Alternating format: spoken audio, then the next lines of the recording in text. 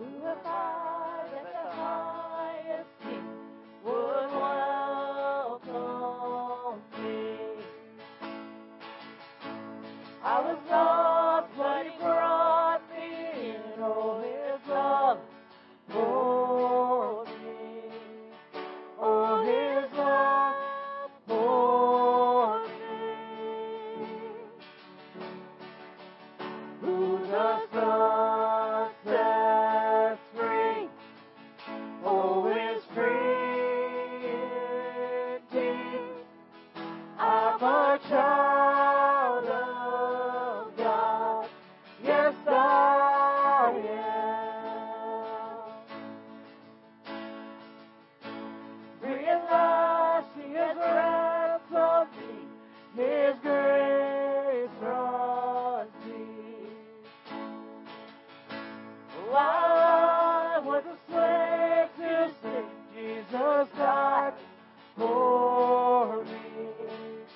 Yes, He died for me. Who the Son sets free, oh, is free indeed. I'm a child of God. Yes, I am. In my Father's house, there's a place for me. I'm a child of God. Yes, I am. I am chosen, not forsaken. I am who You say I am. You are for me, not against me. I am who You say I am. I am chosen, not forsaken. I am who You say I am. You are for me, not against me. I am who You say I am. I am who You say I am. Who the Son sets free, oh, is free indeed. I'm a child of God. Yes, I am. In my Father's house is a place for me. I'm a child of God. Yes, I am. I am chosen, not forsaken. I am who You say I am. You are for me, not against me. I am who You say I am. I am chosen, not forsaken. I am who You say I am. You are for me, not against me. I am who You say I am. I am who You say I am. Who the Son sets free, oh, is free indeed. I'm a child of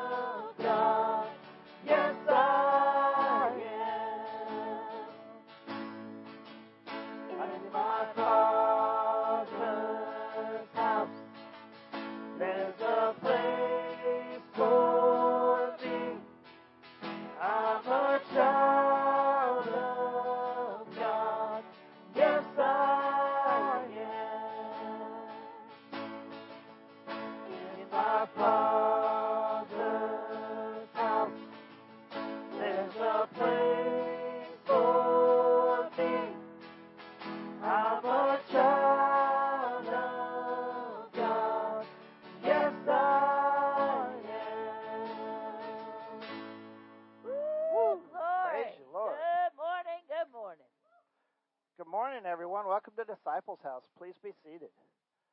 Well, as you know, this is where the Word and the Spirit come together to reveal the power of God, where we're not slothful in business, we're fervent in spirit, and we're serving the Lord. And that's 1 Corinthians 2:4 and Romans 12:11. Well, we are who He says we are.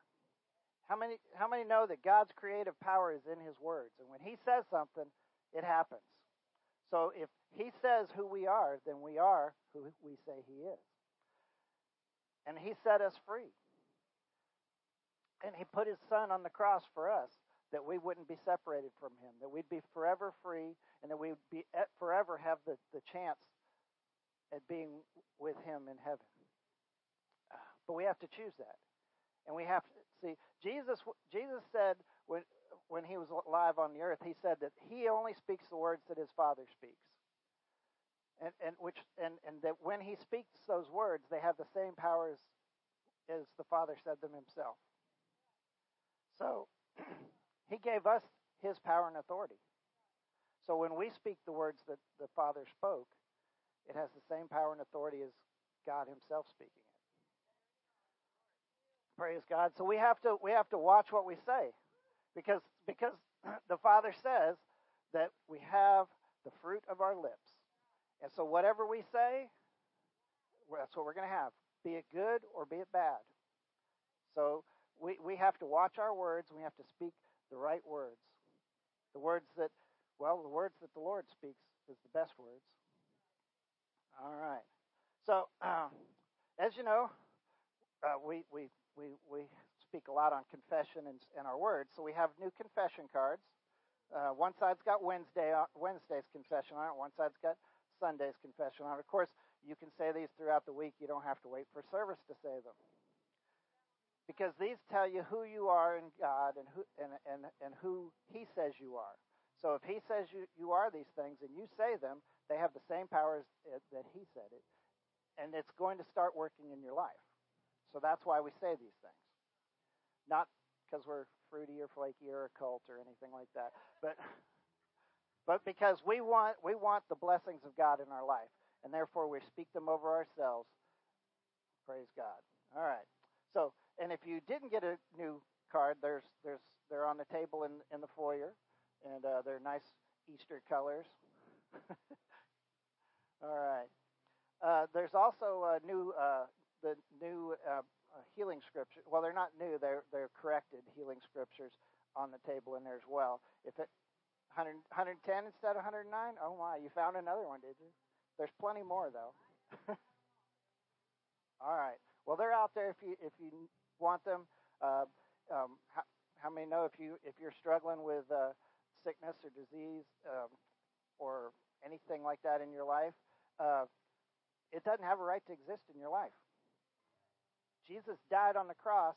He bore the stripes so that we wouldn't have to go through that. So if we speak those words over ourselves, they have power and they will have an effect.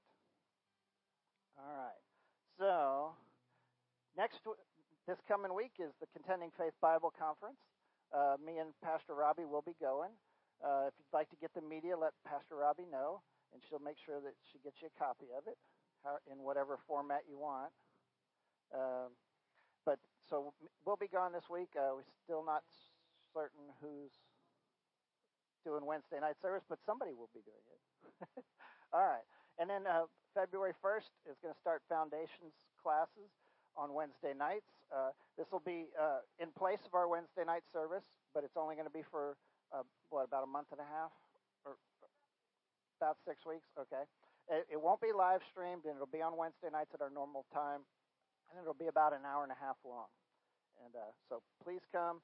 We're going to speak on the basics of Christianity that you need to know to get along.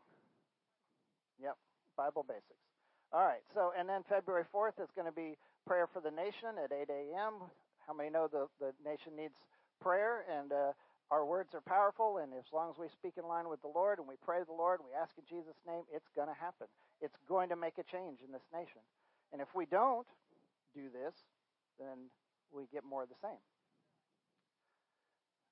Yep. So we have a power and authority, but we also have responsibility to do the things that God called us to do. All right. So now, then February 12th, we're going to have our soup and chili fellowship dinner right after service. Praise God. That'll be yummy. Please bring a pot of soup or chili along with any sides that you like to have with your chili. The church is going to provide drinks. They'll also have the plates and bowls and spoons and all that stuff. So no need to bring any of that stuff. All right. But however, when I say we'll provide drinks, I mean the normal drinks like tea and water. And if you got to have your Mountain Dew or something, bring that yourself. Right. Right. I know. Anyways, and then March 4th again will be prayer for the nation at 8 a.m. We do that every Saturday, or the first Saturday of every month that we pray for the nation. All right, and then March 10th is youth camp deposits are due. So please get your money in so that we can get those in on time. And we're looking forward to youth camp again this year, and many lives will be changed. I know that's where I turned my life around for God. When I was in youth camp years and years and years ago. Yeah. So 100 thanks. Right. All right. Anyways, let's go to our meditation for this week. So our meditation, how many know that to get the word in you, you have to meditate on it, you have to think about it, you have to speak it out of your mouth, you have to talk it over with God and go, hey, what's this mean? So our meditation for this week is, our in him is Romans 8:2. And I'm going to look, it's in the bulletin in the easy format, but I'm going to look at it in the King James first, just because I want to. It says, for the law of the Spirit of life in Christ Jesus has made me free from the law of sin and death. Sounds pretty straightforward, but what does it really mean? Well, we have it in the bulletin in the easy format, which it explains it even better for us. It says, if you belong to Christ Jesus, God's Spirit has given you a new life. Awesome. God's Spirit now rules in your life, and He has made you free. All right, I can get along with that. Now he says, and sin and death no longer have authority over you. That's awesome, but Pastor, how's that? Aren't we just sinners saved by grace? Don't we have to sin? Isn't it in our nature? Well, it is in our nature, but when we're born again, we're made a new creature. All the old things are passed away. That's why we're forgiven. That's where the grace comes from. They are passed away and they are separated from us, and we are made righteous by Jesus Christ. By the blood of Christ, we are made righteous. So at that point, sin and death no longer have authority over us, but Jesus gave us the authority, so we have to enforce it. If we don't enforce it, the devil's going to keep coming. He ain't going to stop. He's not going to give you a break. He's not going to give you a free day just because you got saved. He's going to come at you before you get out of the parking lot. He will. But praise God, you have the authority to stop him. Jesus gave us the authority to stop him in his tracks, to tell him that he cannot be in our lives. We could tell him to shut up and get out of our lives. In Jesus' name. We don't have to listen to him. And that's where he no longer has the authority over us. We have authority over him. Praise God. So, if we have authority over him, then we don't have to do his stuff. We don't have, just because we originally were born of him, we no longer, I know I'm really turning this into a sermon, aren't I? But it hit me this morning, okay?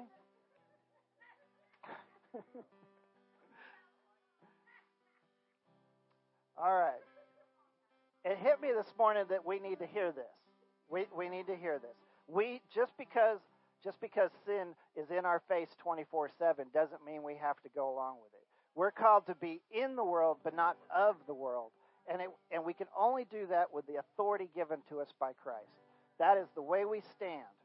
And we have to stand continually. It's not a one and done thing. So we have to do it continually. So our confession, I belong to Christ. God's Spirit has given me a new life. His Spirit rules in life and has made me free. Sin and death no longer have authority over me. Therefore, I live a sin-free life.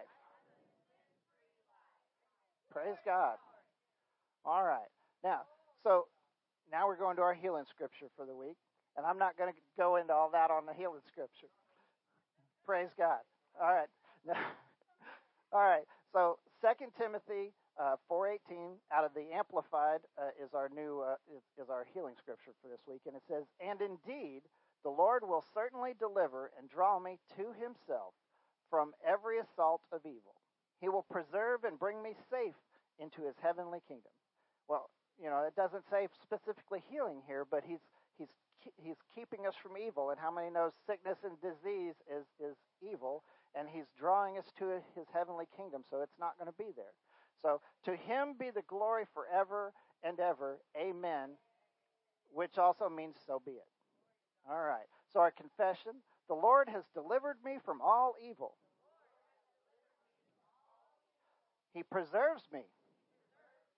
To Him be the glory forever and ever. Amen. Whew. All right.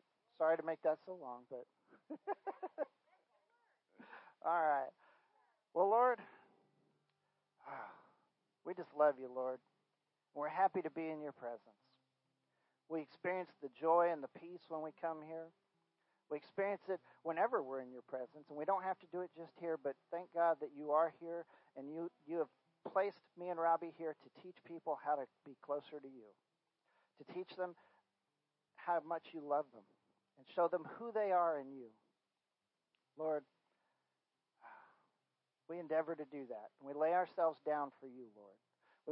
We want You to use our voices, use our minds, speak the words that You would have us to speak. Speak the words that will touch their hearts and will show them who they are in You, Lord, and give and arm them with Your authority, and give them Your tasks. Show them what You would have them to do. Not that it comes from us, it comes from You, Lord. We speak Your words. And we lay ourselves down so that Your words can be spoken. Lord, help us to lay ourselves down and to pick You up, and to drop our burdens at Your feet and not pick them back up.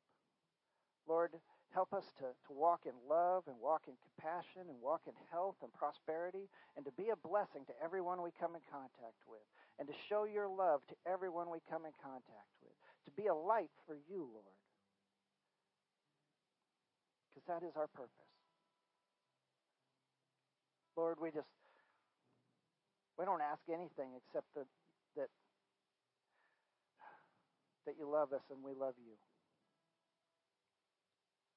Lord, we know that You will provide everything for us, that You have made everything possible, and that we will do what You ask us to do. We thank You, Lord, for Your many blessings. We thank You, Lord, for healing in our lives and the lives of those that our family and our friends and those we come in contact with, Lord, because Your word says that if we lay our hands on people, they will be healed. But we have to do it in Your name, and we do. It's for Your glory, Lord. Lord, thank You for being with us. Satan, we bind You in the name of Jesus. You have no authority and no right to be here. Now get out and take your pain and your suffering and everything with you. And don't come back in Jesus' name. Lord, thank You for this day. We praise You in Jesus' name. Good morning, Disciples House. Let's do our confession together.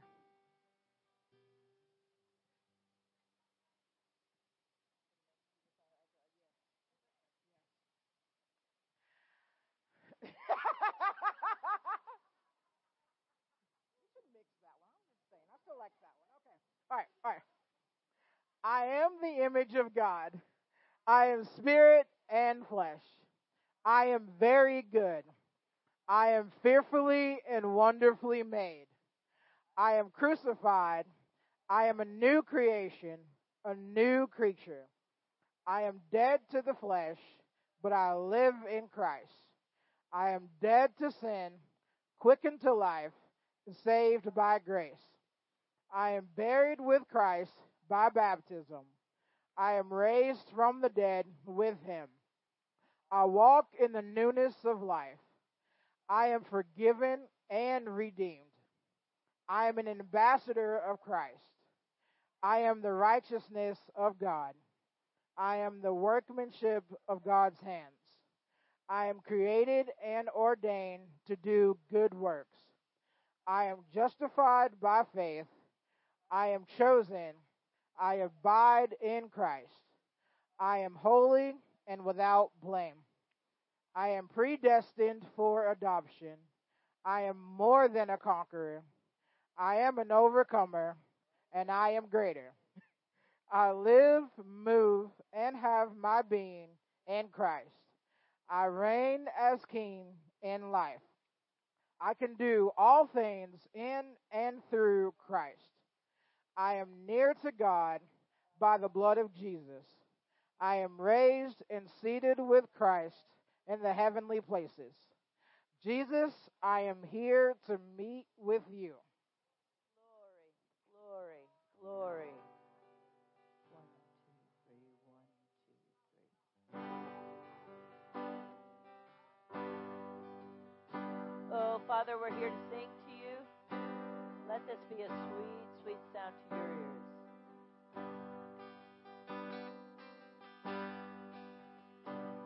I believe you gave sight to the blind. I believe that the dead came to life.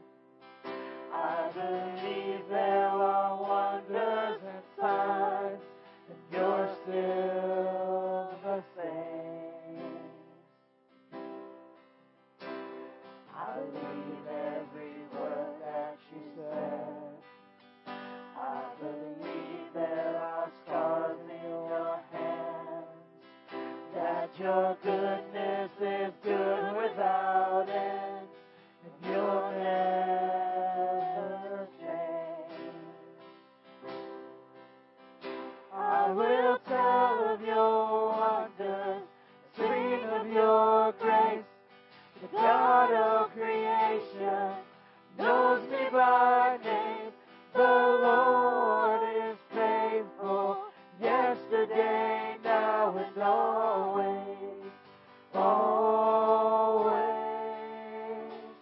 Your mercy is mighty, age after age, and all generations will bow down and praise. The Lord is faithful, yesterday, now, and always, always. I believe you will come in the clouds. I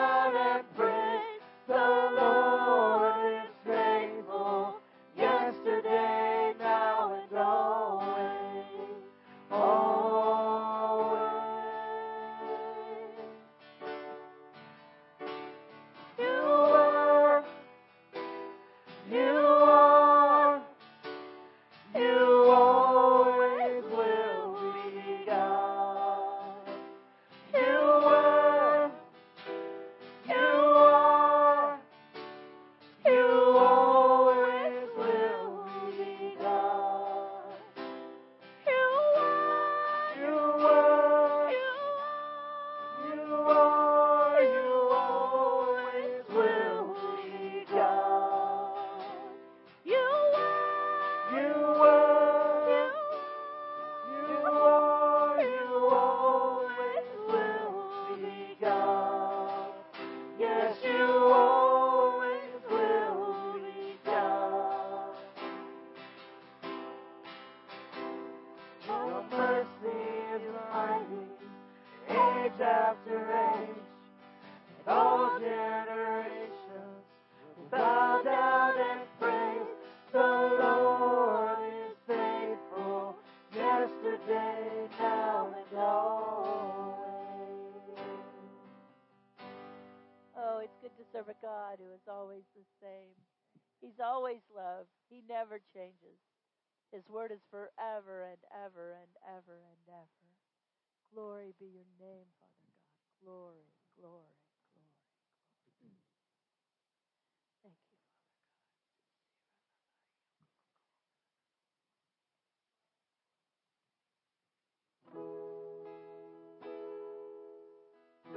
Oh.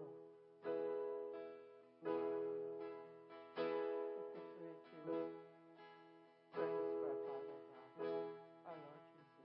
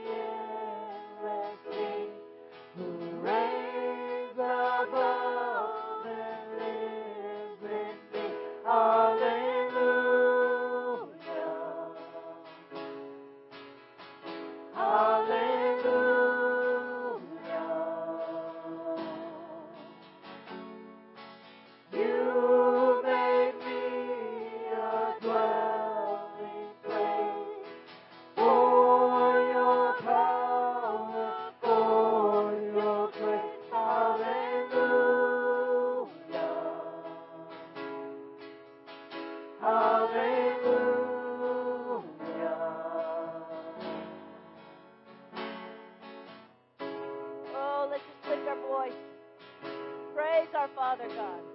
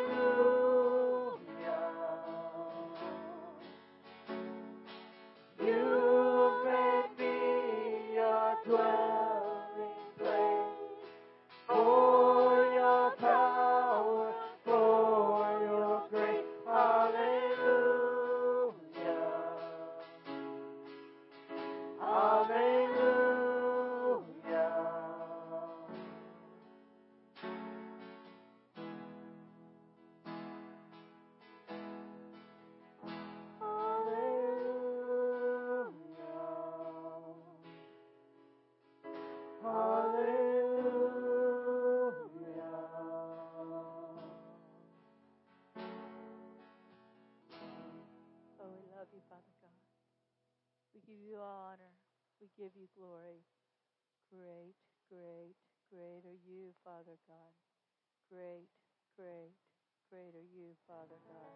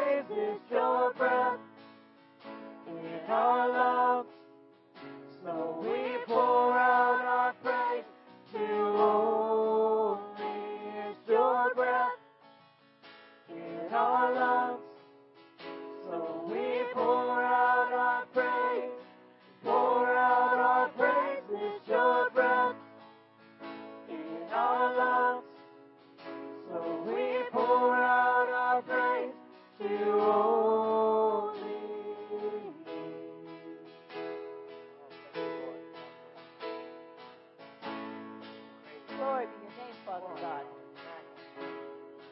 All the earth will shout your praise. Our hearts will cry. These bones will sing. Great are you, Lord. All the earth will shout your praise. Our hearts will cry. These bones will sing. Great are you, Lord. All the earth will shout your praise. Our hearts will cry. These bones will sing. Great are you, Lord. It's your breath in our lungs, so we pour out our praise. Pour out our praise. It's your breath in our lungs, so we pour out our praise to you only. It's your breath in our lungs, so we pour out our praise. Pour out our praise. It's your breath in our lungs, so we pour out our praise to you only. Come on, church, let's give him praise. Glory be your name, Father God. Lord, Father, praise you. We worship you, Magnify only you. you. Lord. We honor you, Lord Father above God. all. Glory. The Lord above all lords, the King above all kings. Hallelujah, Lord. You are the Most High. Wow, we praise you. Thank you, Jesus. Praise you, Lord. Let's stay in a state of reverence. Glory to God. Glory to God. Glory to God. Glory to God. I'm just listening, waiting on the Holy Ghost. Glory, glory, glory. Father, how do we do it? Thank you, Lord. We'll do just that. You may be seated, but keep that very respectful spot of reverence. There's a very strong anointing. That's the presence and power of God. The Father wants to declare some things. You got me on the mic back there? The Father wants to declare some things, and more importantly, the Father wants to break some things off of your lives. We're going to look at Acts chapter 4. Acts chapter 4. And this is where Peter and John, right after Peter and John had performed the miracle and healed the man at the gate beautiful. And the Pharisees, the religious people, were all in a tizzy over it. And they knew that they had had a problem because they had crucified Christ some 40 plus days earlier, and he came back to life and walked the earth in physical form for 40 days, of course in his glorified state, and then he ascended onto heaven. And after he ascended onto heaven, his disciples went to the upper room, and they went into the upper room and they spent much time in prayer, and the Holy Spirit was poured out upon all flesh, started in the upper room. They got filled with the Holy Ghost and power, and then they went out, because remember Jesus told them, don't depart from Jerusalem until you receive the promise of the Father, which was the power and the baptism of fire, the power of the Holy Ghost, in which case then they would be able to go out in His name and do great and mighty works. Well, that's what they did. They were in the upper room. They prayed, they received the Holy Ghost, and then they went out and went to work. That's what they did. And then they were going into the temple. Imagine that. They were going to church. Amen. Peter and John were going to church. Did you hear me? Peter and John were going to church. And on their way to church, there was a crippled man. And he was laying at the gate of the church. And he looked upon Peter and John with an expectation to be healed. He looked on them with an expectation to be healed. And Peter and John said, silver and gold I have none. Now, here's what we know. A lot of people want to tell you that Jesus was poor. Jesus was not poor. He was not poor. Jesus was not poor, and Jesus was not homeless. In fact, Jesus had houses. You can prove it out in the Scriptures. I'm not talking about that today, but it can be proved in the Scriptures. Listen, that child was brought frankincense, gold, and myrrh as a 2-year-old. Do you think his family wasted that money? That was big money in that day. No, and he was a carpenter. He was actually a master carpenter, which doesn't mean that listen to me, it doesn't mean that he built things with wood. He was a stone mason, because that was the land. And so he carved into the stone. How much, when you got that type of skill, you get paid well. Gets paid well. No, Jesus wasn't poor, and the disciples were not poor. They were not poor. They had homes, they had houses, they had sufficiency. It just so happened. Have you ever gone somewhere and not had cash in your hand? Right? Right? You go somewhere and you don't have any cash in your hand. Does it mean that there's not cash in the bank? No, it just means it's not in your hand. So they didn't have it in their hand that moment. So he said, so Peter and John looked upon that crippled man, and he said, silver and gold I have none, but all that I have I give unto thee. In the name of Jesus, get up and walk. Get up and be healed. That man got up and he walked and he was healed. Well, praise God, God used him. Woo! He used Peter and John. How much, in that moment, Peter and John were feeling real high. In that moment, they were like, yes, what Jesus said was true. Man, this is good news. But then, the old Christians, old religious people, got a hold of them. Got hold of them. And so you can't be doing that. Who makes you think that you're so special? What makes you think you can do that? What are you doing? And they went Now, in their day, there was great persecution. And basically what happened was they were basically the religious people. Now, not all Christians. Let me clarify this. There are people that are stirred by religious spirits, demons, that stir people to be hateful. And these religious spirits had stirred these people to the fact that really what it came down to is if we don't get these people under control, we're going to lose control over the people. That's really what it came down to. Because how much do you know? When you've experienced slavery and then you experience total freedom in Christ, you're not going back into slavery without a fight. No. You ain't doing it. And so they knew this is a problem. We're not going to be able to hold the people like we once were able to hold them. Now, I said all that to say this in Acts 4. Let's look at verse 13. Acts 4, verse 13. All right. And let's read on. All right. Now, when they saw the boldness of Peter and John and perceived that they were unlearned and ignorant men, they marveled, and they took knowledge of them, that they had been with Jesus. These religious people looked at them and said, well, they ain't been to Pharisee school. They ain't been to Bible school. These are ignorant, uneducated people. But yet they speak with boldness. Yet they seem to know God better than we know God. Something is, but what bothered them was the boldness. The boldness.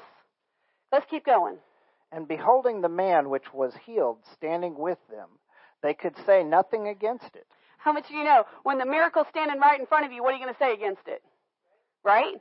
When the miracle man is standing right in front of you, when these Pharisees have walked past this man for all the days of his life, and now he's standing on his own 2 feet for the first time ever, what are you going to say? Oh, they didn't really heal him. You can't do that. So now what are they going to do? Now what are they going to do? Oh, but look at what they do. Look at how these demons behave. Saying, what shall we do to these men? For that indeed a notable miracle hath been done by them, is manifest to all them that dwell in Jerusalem. Now listen, the religious people admitted a notable miracle had occurred. Notable miracles still occur today. They still occur today. We're standing in front of you as notable miracles. My husband cut his foot with a chainsaw. What, 10 years ago? 15? I don't know how many years 20. ago. Some years ago. 10, you're right. Cut his foot with a chainsaw. They said, this is what they said. They said, well, you'll have this surgery, and then you'll have at least 2 or 3 other surgeries. More than likely, you're going to have to shorten your toe. You have more than 110% chance of infection. In fact, you're just guaranteed you're going to get an infection. You're going to have to wear special shoes, walk with a cane, and, oh, by the way, you're not going to be able to be a firefighter anymore. Well, guess what? We got bold with the word, and we declared the word. And I'm telling you, that was the only surgery he had, was the one to clean the wound and close it. That was it. He has total feeling in his foot today. He has movement in his toe today. 1 year from the date, he went because he cut his foot on this day, and the next day he was supposed to leave for the Hot Shots. That's an elite firefighting team. 1 year to the day, he went back out on fire, and he retired as a wildland firefighter last year. Miracles. Oh, by the way, not an infection. We had one day when an infection tried to set up, and I just looked at him and I said, that's it. The devil's had it now. We're declaring the word 3 times a day. Now, when I say 3 times a day, we didn't just say, you're healed by the stripes of Jesus. You're healed by the stripes of Jesus. You're healed by the stripes of Jesus. Oh, that's our 3 times you're healed. No. We took those 110 healing scriptures and we read them over him 3 times a day. That's 330 times a day we declared the word of God over his body. Amen. And guess what? He's a standing miracle. And it responded. I had hands laid on me by a 13-year-old girl who had never prayed for a single person before to deal with tunnel vision. And I do not, it's even on my medical records, I no longer have tunnel vision. Don't have it anymore. A 13-year-old girl who had never prayed a day in her life for anybody to be healed laid her hands on me and prayed, and God healed. And that was at youth camp. And that was at youth camp. We have many other miracles, but I'm just telling you, he's still in the miracle healing. He's still in the miracle working business today. Amen. Let's keep reading. All right. So, it was made manifest to all them that dwell in Jerusalem, and we cannot deny it. But that it spread no further among the people, let us straitly threaten them that they speak henceforth to no man in this name. And they called them and commanded them not to speak at all, nor teach in the name of Jesus. I'm telling you, every devil you come up to is going to tell you to close your mouth. These were devils operating behind this man, behind these men, and those devils went to those men and said, close your mouth. Don't talk anymore. Don't teach people about Jesus. Don't say anything about Jesus. Don't quote scriptures. You better keep your mouth shut, because, girl, if you say something, I'm going to jump on you and eat you. That's how the devil acts. That's how the devil acts. I'm going to jump on you and I'm going to eat you. The devil ain't going to jump on you and eat you. He ain't got nothing but threatening words. Look at how Peter and John replied. Glory to God, how you jump without any feet. You can't. Come on, he's been defeated. All right. Peter and John answered and said unto them, whether it be right in the sight of God to hearken unto you, or to listen to you, more than to God, judge yourself. Look at how bold Peter and John are. Peter and John said, should I listen to you, you old devil, or should I listen to the Father God? For we could not... These are people, Pastor. There's devils operating behind them. Yes. God's trying to break something off of some people. Listen to me. The devil's talking to you. Amen. For we cannot but speak the things which we have seen and heard. For when they had further threatened them, they let them go. When they had further threatened them, they let them go, finding nothing how they might punish them, because of the people. For all men glorified God for that which was done. Now, in their case, the people that were being influenced by these religious demons were looking at the group of people, because, the church is full. Imagine that, full church. Church was full. And they had all seen the miracle. So they said, well, if we take them and we arrest them for doing this miracle, that's going to be a problem, because we're going to have a riot on our hands. But see, the devil will say to you, if you say something, I'm going to take you out. He can't take you out. If you'll stand up in your righteousness of God, there's nothing he can do to you. There's nothing he can do to you. He's already defeated. So really, what it was the demons behind the people couldn't figure out a legal loophole to do something to Peter and John. There's not a legal loophole for them. Now, this sounds crazy, because devils and demons are criminals, really, in the spirit realm. Listen, the spirit realm is real. The spirit realm is real. This realm is temporary. Temporary. If you live out your life from birth to old age and death, when you leave your physical body, you are immediately going to go into the spirit realm. Immediately. Immediately. The average age, I believe, I honestly haven't looked in a long time. I know the average age is creeping. Is it probably somewhere in the 70s, 80s? 78 is the average age. Somewhere in that vicinity. So if you live to be that 78 years in this life is temporary. But when you step out of your physical body, you're stepping into eternity. And into eternity. So we've got to get a deeper understanding that the spirit is real. And that we're dealing with spirit things. And that this stuff is temporary. Temporary. But we got to learn how to do in this life, because when we get to listen, I think this is so funny. There's so many people that say, well, I'm a Christian, I believe in Jesus, I just love Jesus and I'm going to heaven, but the church just isn't for me. Well, honey, what do you think you're going to do when you get to heaven? You're going to church all day long for all of eternity. Well, I just don't know if that loud praise is necessary, because I'm just a quiet person. Well, honey, heaven is loud. well, I just prefer they turn off the lights so nobody sees me and turn it up real big and real loud so nobody can hear me. Oh, let me tell you what. Taking a side journey here, but it'll be okay. Let me tell you what. We were in, we did youth ministry for many years. And, we had our youth room all set up. It was awesome. It had all the cool lights and metal on the wall, and it flashed and it flickered, and you know, it just really satisfied the fleshly senses. I'm just being honest, because that was what they thought youth needed. And we did this thing on, and so they liked it when the lights were off and their flashlights were on and dance lights were on and what have you. Well, they decided they wanted to worship God that way. And for a season, because that's the way the church was going, for a season we allowed it. But then all of a sudden, one day, in the middle of praise and worship, I believe you were there, and I think maybe you were there, in the middle of praise and worship, one of the youth said, Miss Robbie, I'm going to go turn off the lights. And that teenager got about halfway to the light switch, and all of a sudden, by the Holy Ghost, I said, no, you don't. You better get used to praising God in the light, because there ain't no darkness anywhere in heaven. And we ain't turned off the lights a day since. Amen. Because the Holy Spirit said, that's not how you worship me. Devils and demons are in darkness. Darkness. And, see, when you understand that you've got God on your side. How'd y'all take me over there? Who dragged me that way? Who took me that way? Right. Glory to God. These people are in darkness. And, but the devil just wants you to think that you can't stand up to him.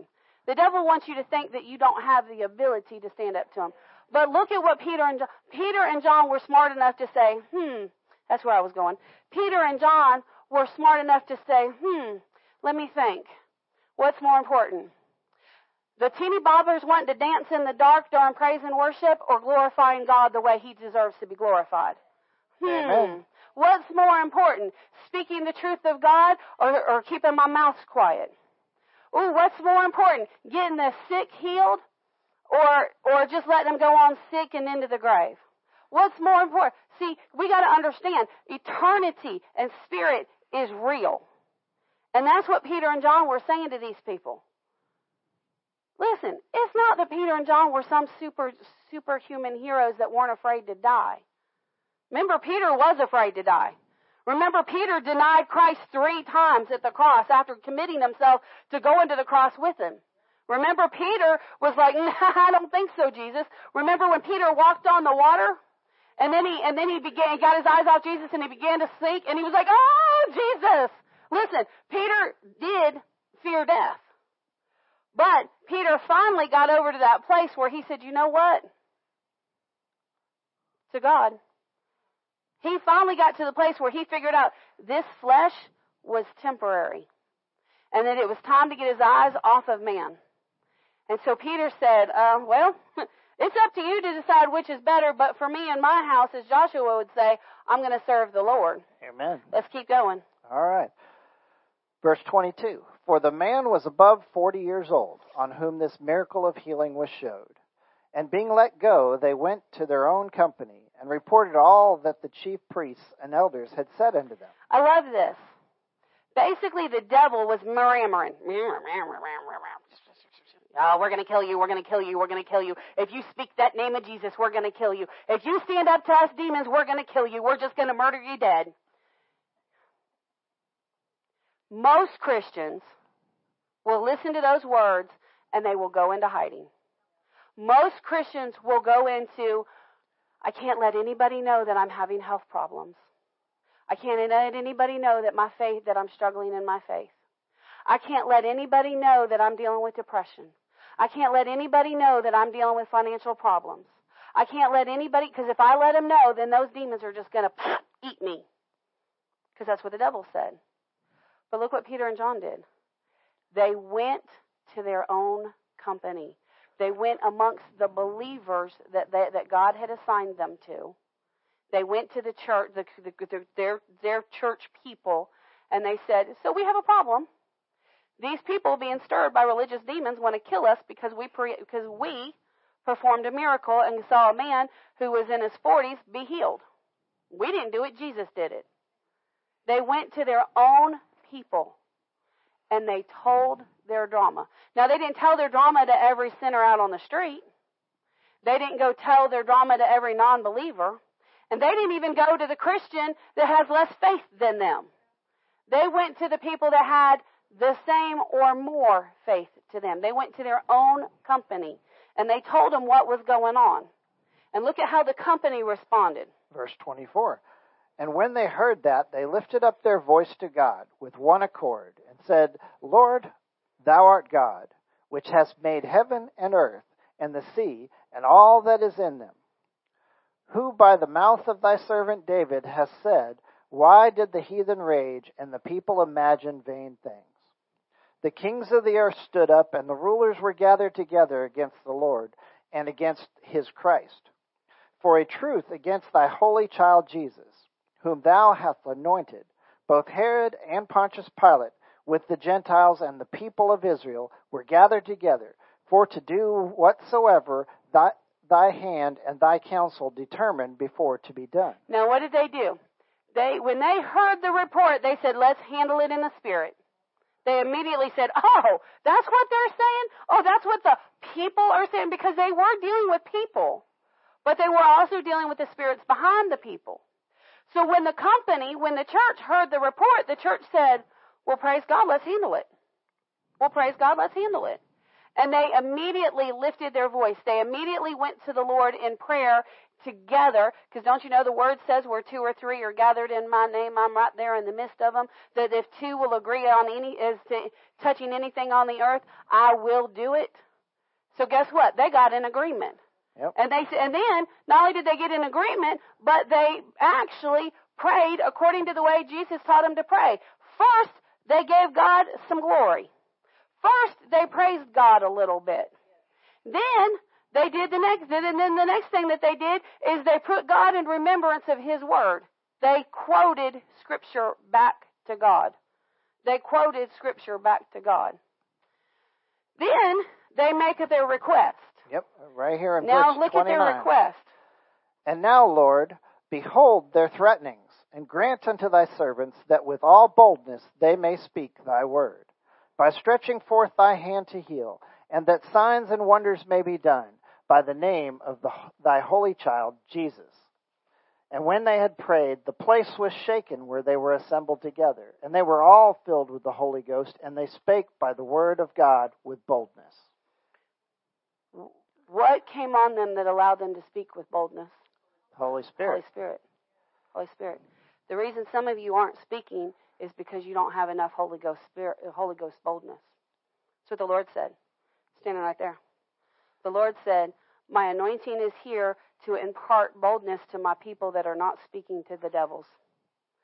So, if the devil's been talking to you, if you've been having thoughts and emotions and issues, you've got circumstances in your life, and you know that you're not responding to them because the devil's been, come up here, we want to pray over you.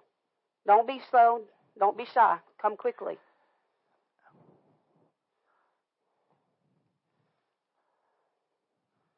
Come on. Devil's been talking to you, and you ain't been talking back. This isn't our doing. This is by the hands of God. Now, I want you to understand, it's not my touch or Pastor Mike's touch. That's not our touch. Now, you all know me. You know I'm pretty dang bold when it comes to things of God. But that's Holy Ghost boldness. Because my personality is not that way. That's Holy Ghost boldness. I prayed years ago, Father, give me the boldness to stand against the devil. And buddy, did he help me. And he wants to help you today, too. And so we're going to pray. I'm going to lay hands on you. If you feel something, fantastic. But it's not about a feeling. You could be a dry, dead whale.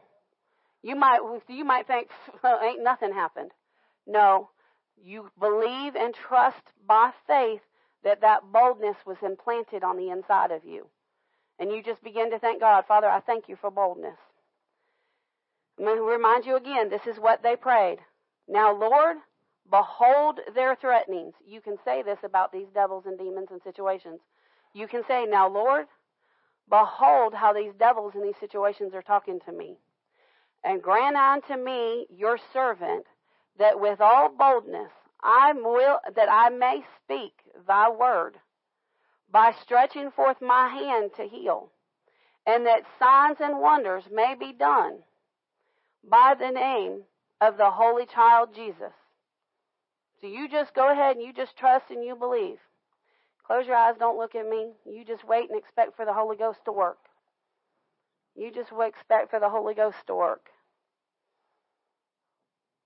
Now pray this with me. Say, Father God, give me the boldness. Give me the boldness that I need to overcome my battle. Father, if you'll place the boldness in me, I'll surrender. I'll yield. I'll do my part. And I'll speak.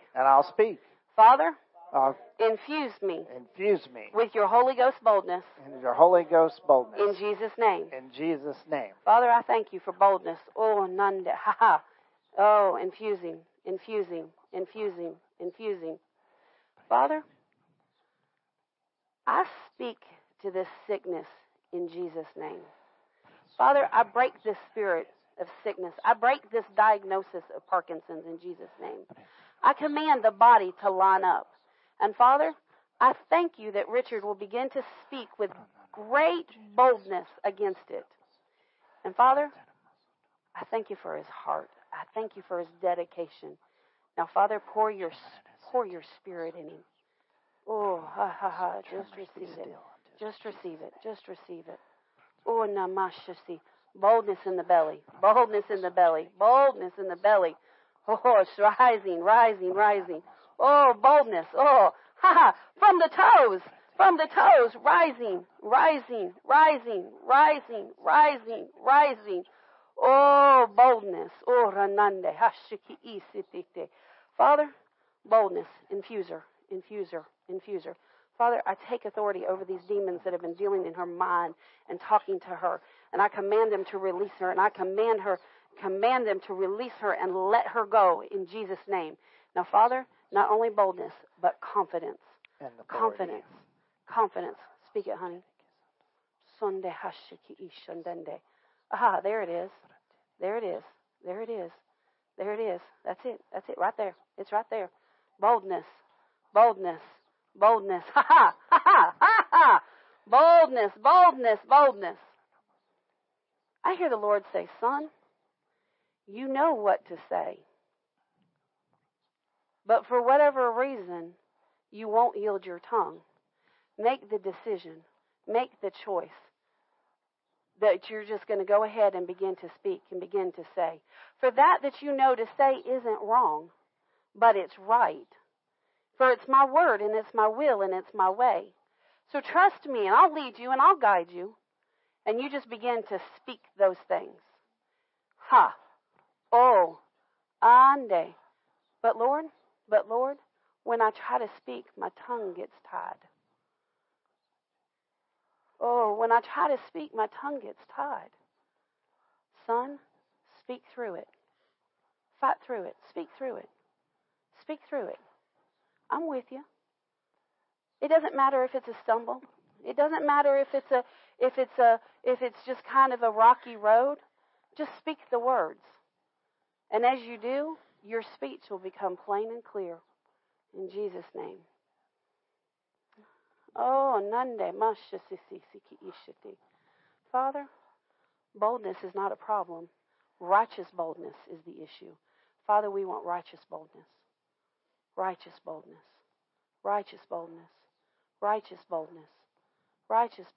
Rising up on the inside. Flowing. Being led by my spirit, daughter. Being led by my spirit. Declare and speak my word instead of declaring and speaking the things of this world.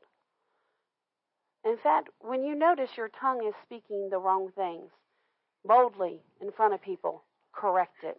Boldly declare the right thing. Stop yourself in mid-sentence and say that I say. And that boldness will begin to flow out of the Spirit. Oh, namashiki ishandende.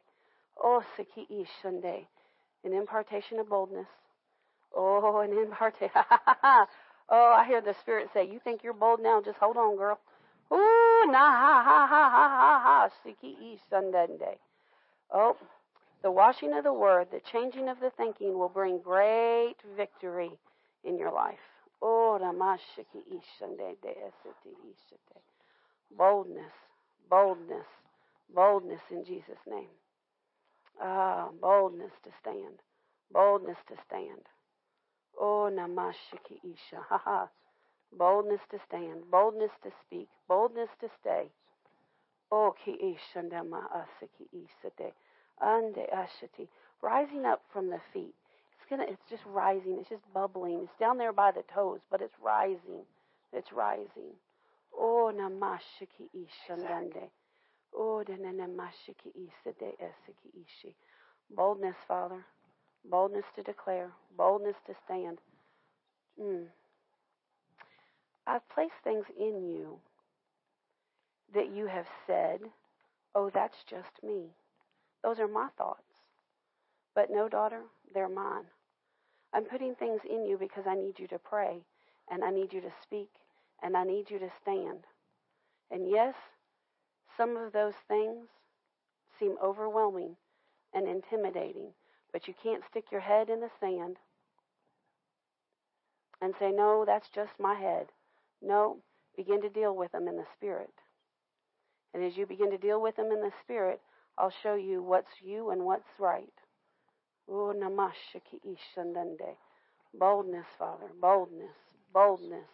Boldness, Father God. Boldness in Jesus' name. Father, boldness. Boldness. Ha-ha. There it is. Boldness. Boldness. Just infusing with it, Father. Father, I thank you for boldness being infused in Jesus' name. Oh, I thank you for it. I thank you for it. Oh, a fresh infusion. Whoo, shanda ha siki ishite. Just get ready to receive, honey. Oh, Sunday, mashiki ishande, namashiki anda mash. Boldness, boldness, boldness to lay hands to heal, boldness to declare the word, boldness to teach. For you do it in private, and you do it well, my son. But now it's time. Now it's time to step into that full place and into that full office. For boldness is in you, and boldness shall come out of you. Oh, namashiki ishande haso. Oh, shandande mashiki ishiti. Pray over Richard for healing. Oh, namashiki ishande. Oh, siki ishande yasati. Tremors, we command you to stop in the name of Jesus. Shonde mashiki ishande. Oh, siki ishande. You don't have any right to exist in this body. You must leave and you must flee in Jesus' name. He is forgiven of the Lord. He is healed and whole, and he will walk in that healing. Yes, and he will walk in that wholeness for the rest of his life. Yes, thank you, Father. Thank you, Father. He is healed from the top of his head to the soles of his feet in Jesus' mighty name. This I command in Jesus' name. Mr. Richard, whenever that starts, you say out of your mouth, in Jesus' name, I don't receive it. You say it every time. I'm telling you, it's in my spirit. I can't. We're going to see you set free, honey. We're going to see it. I promise. Oh, the compassion of God. I'm telling you, that compassion of God. Every miracle that Jesus ever did, he did with compassion. He did it with compassion. And I'm telling you, he wants his people set free. What blocks us sometimes is our own thinking. What blocks us a lot of times is what we hear from the doctors. What blocks us a lot of times is how our body talks to us. This is why we've got to get the spiritual mind. Amen. This is why we've got to see things from the spirit standpoint. There is no sickness in heaven. And if we are the temple of God, if God lives on the inside of us, as the Word tells us He does, then no sickness has its right to touch our physical body. Yes, there's death and sickness in this world, but if we'll live clean, if we'll live right, if we'll stand on the Word, if we'll declare the Word, if we'll speak, then God will show up. We have to do our part. So often people will say, I'm just waiting on God. No, God's waiting on you. You have to do your heart. Glory to God. And then we have to give the credit to the Lord. Yes. Or to the Holy Spirit. Yes. Whichever is pertinent. Yes. So earlier, when I was doing the announcements and I said that I was changing things because I wanted to, that's not correct. I have to apologize to you and to the Holy Spirit because I was doing what the Holy Spirit was telling me. That's right. And so that was the Spirit talking, not me. Glory to God. And in my error, I took credit by That's saying it was my idea, and it was not. Glory to God. Well, praise the Lord. Well, where do we go from here, Lord? All right. Glory to God. Glory to God. Glory to God. Well, normally I have a sermon prepared, but the Holy Ghost doesn't always give it to me. I was harassing Brianna earlier. I said, well, she didn't get me all stirred up last night, so I didn't have a sermon. If you've been in the house a while, you understand that. No, it's not her fault. No, it's not her fault. I've actually learned that when it's time to do a sermon or a service and the Holy Ghost is just crickets, it's because one of two things. Either people don't have an expectation, or the Holy Ghost says, if I show you the plan, you're going to mess it up. It's one of the two. So we'll just say that I was going to mess it up. We'll just go with that. Let's pray, and we'll get into some things in the Word and see which way the Lord leads us. How's that sound? Sounds good. We'll pray? Okay. Put him on the spot. Let him pray. All right. Well, Lord, we thank Lord. you for your healing power. We thank you for giving us Father. the boldness to speak, Lord, the boldness to stand against the devil and to enforce your authority, the authority that you gave us, the authority that helps us to do all things, the authority that gives us the ability to do all things through Christ who strengthens us. Lord, we thank you for this, and we thank you that you were giving us the words that need to be spoken, that are just right for here and now, for the people here and for those listening online. We will give you the glory and the honor, Lord, in Jesus' name. Thank you, Father. Amen. Thank you, Father. Well, let's turn to 1 Thessalonians chapter 5. 1 Thessalonians chapter 5. I remember with my prior pastor, he called me on the phone one day, and he said, hey. I said, yeah, what's up, Pastor? He said, you ready to get rid of that asthma yet? I said, do what? He said, that asthma. He said, are you ready? Are you tired of it? You ready to get rid of it yet? And I said, well, yeah, that'd be a good thing to do. And he said, well, I got some scriptures for you. And I said, well, okay. He said, well, here, let me read some of them to you. And he read me this one and that one and the other one, and none of them really landed. He said, now this one, he said, I don't really get it, but maybe it'll do something for you. And I said, okay. He said, this scripture, and the references leave it out of my mind. The Holy Spirit will bring the actual reference to me. But the scripture said this. It said, incline thine ear at my breath. Incline thine ear at my breath. And when he said those words, I said, that's it, that's the one. He said, what do you mean that's the one? He said, that don't even make any sense. I said, oh, no, Pastor. I said, that one makes a lot of sense. He said, why is that? I said, because when you have an asthma attack, you can literally hear yourself suffocating. You can literally hear in your physical ears, in your head, you can literally hear yourself suffocating. I said, so when an asthma attack hits, if I will put my ears on him instead of the lying symptoms in my body, it'll help me. Amen. So every time that I would begin to wheeze or something would happen, I would just begin to quote that scripture. Father, I incline my ears to your breath. Father, I listen to your breath. Father, for your breath is strong and steady and there's no weakness in it. I would meditate on it and I would speak it. And I'd speak it. And I'd speak it. And as it got down on the inside, healing came. Healing came. Technically on my medical records, I still have asthma, but I don't ever use my inhalers. I don't ever have an attack. I don't ever have issues. I really don't. In fact, if you have to go do something, you have to list your medications. And they're like, what medicines do you have? And I'm like, well, I have this inhaler and I have that inhaler. Well, how often do you use it? And I'm like, never.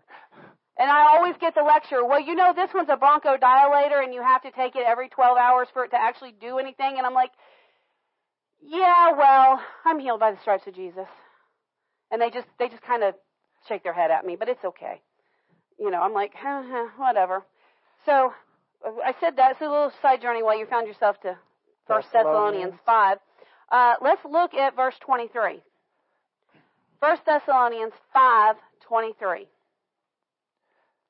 And the very God of peace sanctify you wholly. And I pray God your whole spirit and soul and body be preserved blameless unto the coming of our Lord Jesus Christ. So here, the writer tells us that he is praying and asking that God he said, I pray God your whole spirit, your soul, and your body be preserved blameless unto the coming of our Lord Jesus Christ. Why? Now, we know that all Scripture, and I'll show it to you in a minute, that all Scripture is inspired by the Holy Ghost. Yes, man physically put his hand on a pen and put pen to paper. Yes, man actually did that. Not going to argue that a bit. There's 66 letters written over a span of about 2,000 years. And every single one of them was written by a man, or a woman. Or about a woman, I should say it that way. About a woman. But they wrote them at the inspiration of the Holy Ghost. At the inspiration of the Holy Ghost. And so so in this verse, the Holy Spirit said, pray that you would be preserved, spirit, soul, body. Well, that's why spirit, why soul, why body, and what's the difference? What's the difference? Well, let's look at this. Our body is this thing right here that we all see. It houses our spirit and our soul. It houses our spirit and our soul. And it temporarily houses us. If we do the full expected lifespan of what's currently figured about 78 years old, then we have this body for that period of time. Some people have their houses shorter times. Some people have their houses longer times. But it's the house of the spirit and the soul. And it's made of dirt. Yes. And it's made of dirt. Science even proves it. It's made up of the same chemicals that dirt's made of, carbon and water and all that stuff. Just the way God created us, from the dirt. That's right. From the dirt we came, and from the dirt we will return. The physical body will go back to until we all receive our glorified bodies. Until we receive our glorified bodies. So we've got a body. We also have a soul. What is the soul? That's our thoughts, our feelings, and our emotions. It's our personality, really. It's our thoughts, feelings, and personality. Emotions.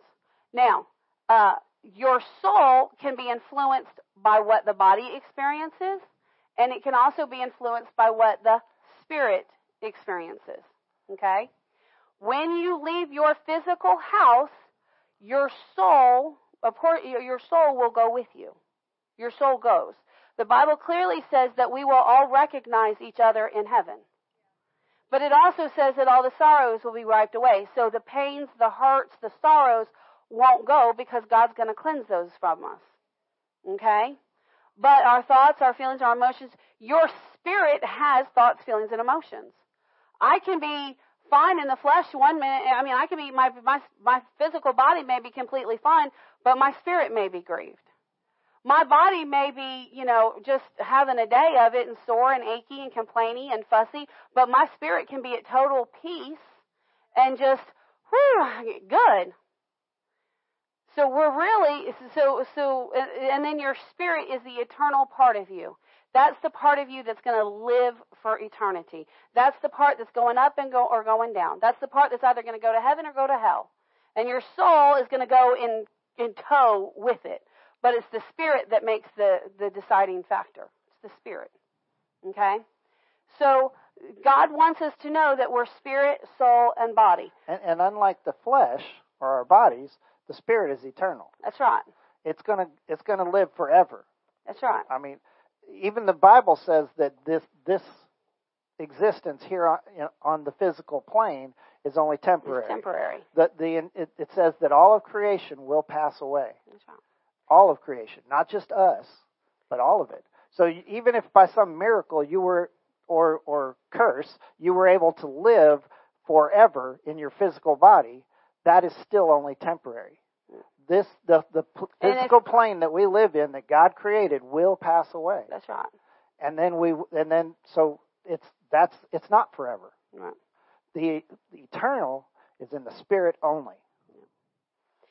Go to, we're right here in Thessalonians. Just turn a couple pages over to 2 Timothy 3. 2 Timothy 3. 2 Timothy 3 and verse 16. We want to support some things with the scriptures. And I know you're going to say, well, Pastor, a lot of this is basic. Yeah, I know. It's basic because we don't know it like we ought. Verse 16 says, all scripture is given by inspiration of God. All scripture. Everything in this book is given by the inspiration of God. Okay? And it says, and is profitable for doctrine, which means teaching, for reproof, which means hard correction. That's when we get those ouch hallelujahs. For regular correction, it goes, oh, okay. And for instructions in righteousness. The purpose of these 66 books is to teach you and I how to live the life that Jesus came to give us. These books are written to help us to learn how to live the correct way. That's what these are all about. How to stay in fellowship with God and out of the hands of our enemy, Satan, and his demons. In verse 17, it says that the man of God may be perfect. Now, a lot of people all get torn up with that. Well, nobody can be perfect. Everybody makes mistakes. Everybody fouls up. Well, of course, we're all sinners. We've all missed it. But when you come into Christ, you stop being a sinner and you become the righteousness of God. And then when you do mess it, you repent. He said that the man of God may be mature would be a better way of saying it. How much do you know little children are not mature? How much do you know the things that you got away with as a small child, you are not getting away with as an adult? How much do you know if I'm not trying to be mean or rude or anything, but if an infant, a toddler, they need to have their diapers changed. Right. The teenagers, the 20-year-olds, the 30-year-olds, without having some medical condition, up through the years, you shouldn't have to have your diaper changed. No. In your adult years. Now, don't take that the wrong way if you got, but you see what I'm saying? We've got to grow up. How much do you know? The little kid can throw the tantrum in the toy aisle at the store, and mom and dad will correct them. But if you're a grown adult and you're laying in the middle of the store kicking your feet and waving your arms and screaming, I want the toy, I want the toy. How much do you know? You have not matured. And they're probably going to call the cops or the security asylum. or somebody, right? How much do you know? If our physical body is supposed to mature, so is our spirit. Yes. So is our soul. We're supposed to mature in some things. So that's what the word is there for, is to help us grow and to help us mature. Now, I want you to go to 2 Peter, a couple more pages over, chapter 1. 2 Peter. Chapter 1, verse 19 through 21. All right. Still hear some pages turning. Yep. 2 Peter. All right. Chapter 1, verses 19 through 21. Verse 19. We have also a more sure word of prophecy, whereunto ye do well that ye take heed, or listen to, as unto a light that shineth in a dark place, until the day dawn and the day star arise in your hearts. Well, the day star is Jesus. Yeah, that's the another day star name is for Jesus. Knowing this first, that no prophecy of the Scripture is of any private interpretation. Keep going. For the prophecy came not in old time by the will of man, but holy men of God spake as they were moved by the Holy Ghost. Prophecy means spirit-spoken word, by inspiration of the moment. Spirit-spoken word, prophecy. It means when you speak by the sudden inspiration of God, by the sudden inspiration of the Spirit. So basically what they're saying is if somebody gives you a prophecy, like we laid hands on people and we gave some people some word, if the word given is not backed up in the Scriptures, then the word is false. And people are human. I'm human. I can miss it. I can mishear it. So when you have a word spoken over you, you go find scripture that backs up what was spoken. Backs it up. Okay? So what he's saying here, now notice it says that the prophecy, the Spirit spoken word, came not in the old time, talking about the old covenant, by the will of man. In other words, man didn't make this stuff up, but instead it came by holy men of God that spake as they were moved by the Holy Ghost. So Moses, Isaiah, Ezekiel, David, the prophets, when the things that they spoke, the things that they wrote, they did it because they did it by the Spirit inspiring them. We today do the things inspired by the Holy Ghost. But it all needs to line up with the Word. Jesus is the Word made flesh. Go to John 1. Just a couple of pages over. Or did you mean? Big John. Big John. Big John. Okay. Big John. Big John. All right. So Big John, the Gospel of John, St. John, chapter 1, verse 14, says this. It says, and the Word was made flesh and dwelt among us. Jesus is the Word made flesh. The Bible is the living Word of God. The Bible is not like any other book set on your shelf. And it's always true in the final authority. Always true. It's always the final authority. It's always speaking. I think the kids heard Pastor Mike and I in the office, and they said, hey, we went in on them laughing because I was reading the scripture, and I went, ha, ha. And Pastor Mike looked at me. He said, did you find something good? I said, well, it's the Bible. And he said, well, of course it's good. He said, but I meant like something, like you got a revelation, like something that stood out at you. How much, we read the Word all the time, but all of a sudden something will hit, and it'll just be like, aha. Why does that happen? Because the Word is Jesus. And Jesus is constantly speaking to us through His Word. Go to Hebrews chapter 4. Hebrews chapter 4. I'm just laying some foundations here for you. Somebody stole my Hebrews. Oh, I know why. Hebrews chapter 4. I said, somebody stole my Hebrews. It's because you didn't make the coffee. Because I didn't make the coffee. No, I don't ever make the coffee. Thank you, Lord. Hebrews chapter 4, verse 12. Verse 4:12. All right. For the Word of God is quick and powerful and sharper than any two-edged sword, piercing even to the dividing asunder or parting of the soul and spirit, and of the joints and the marrow, and is a discerner of the thoughts and intents of the heart. Another translation reads this verse this way. The Word of God is alive and active.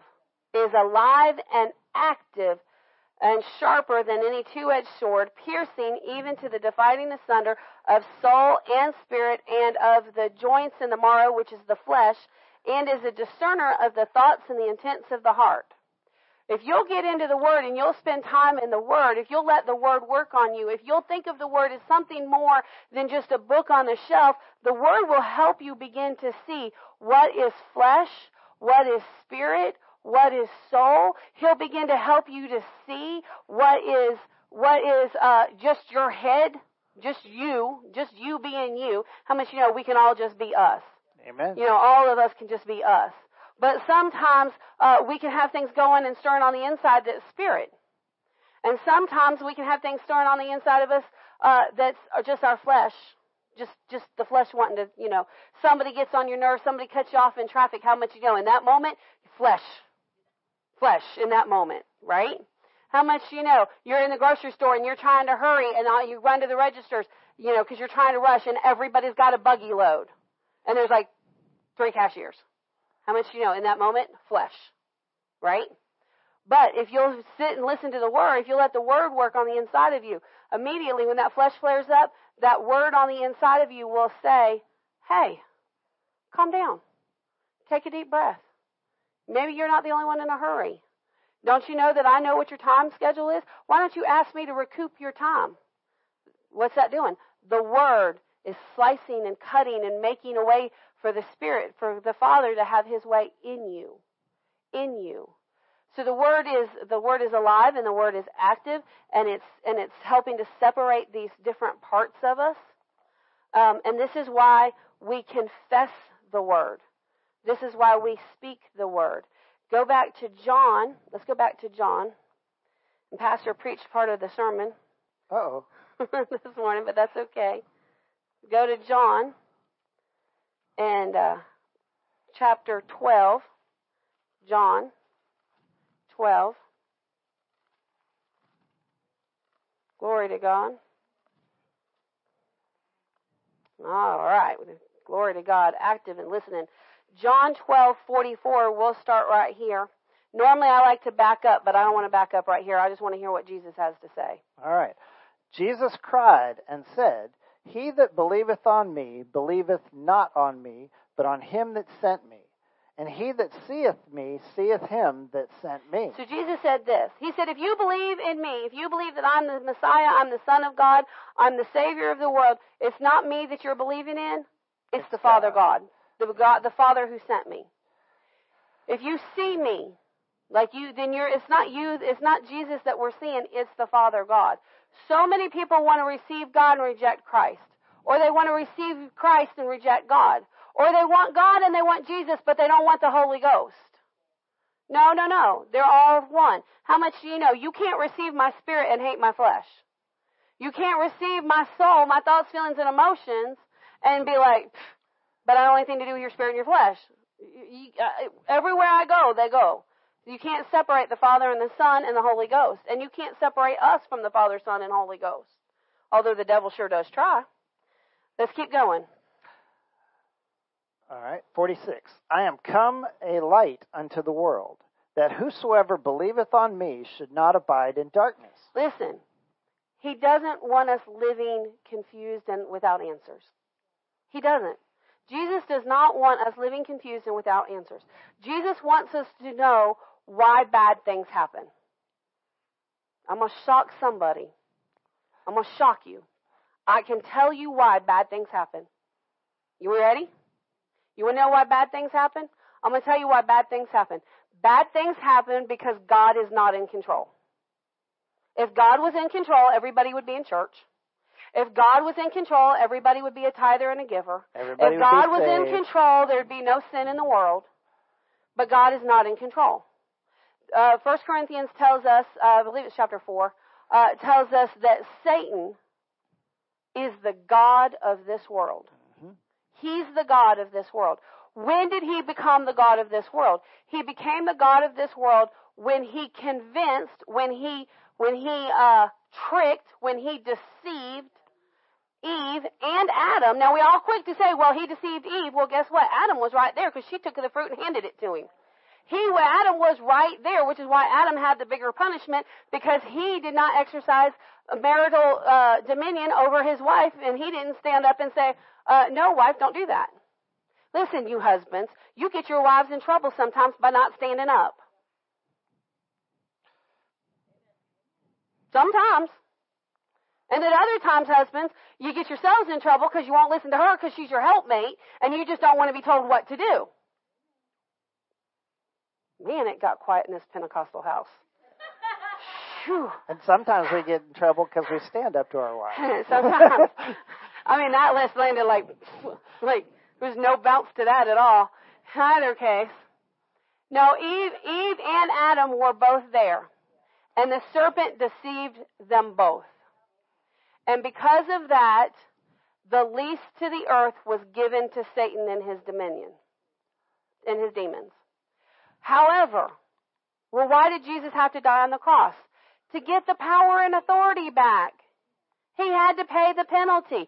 He paid the ransom. We're a peculiar people. You know why we're peculiar? Because we're bought with the blood of a king, the king.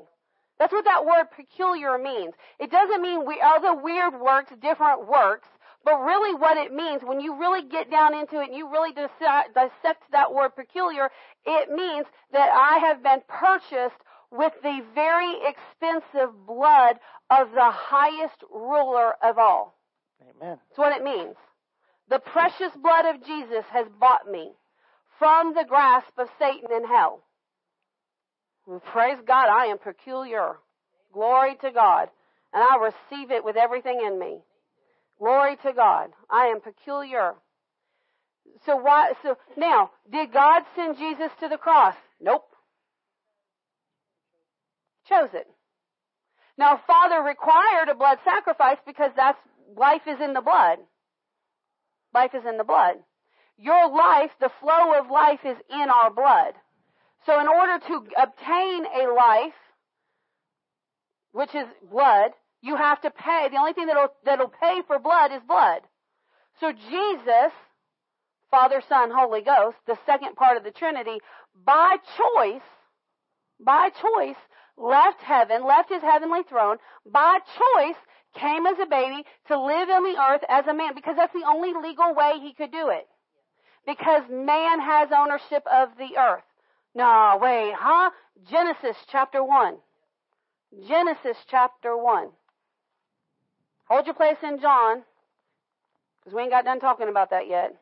Hold your place in John, Genesis chapter 1. Well, this feels like this is all over the place. Well, the Holy Ghost is trying to help a whole lot of people. Amen. Genesis chapter 1, verse 26, 27, 28. We should know these by heart. We should be able to recite them. And God said, let us make man in our image, after our likeness. Now pause. Said, and God said, who's God talking to? Can't be talking to the angels, because the angels and God aren't like each other. The angels are very different. He's talking to Jesus and the Holy Ghost. The Father, the Son, the Holy Ghost, they're talking to one another. They're separate, but yet they're one. And they're talking to each other. And they said, hey, let's make man or mankind in our image. So let me think. Father, that's one. Jesus, that's two. Holy Ghost, that's three. That's three. Us, body, soul, spirit, that's three. Three-part being, right? Three-part being for the Father, right? Or is that like his image? Yep. Okay, cool. We've established that. Now, let's establish a couple other ways that we're liking. Let's keep reading. All right. So it says colon there. So we know that what comes after this is part of what he was saying there. And let them have dominion over the fish of the sea, and over the fowl of the air, and over the cattle, and over all the earth, and over every creeping thing that creepeth upon the earth. Is God a ruler? In fact, when you look up the word God in the original Hebrew, when you look that word up in the original language, it literally means gods, rulers, judges. Elohim. That's the definition. Gods, plural. Rulers, plural. Judges, plural. So when you say Elohim, you're saying Father, Son, Holy Ghost. And you're saying ruler, judge, king. That's what you're saying when you say God. All right. Let's keep going. All right. So God created man in his own image. In the image of God created he him. Male and female created he them. Why? Now, is God half man and half woman? Is God sexually confused? No. God is man. The scripture is very clear that God is a man. Calls him a father. Doesn't call him a mother. Calls him a father. Calls him a he. Doesn't call him an it. Doesn't call him concerned.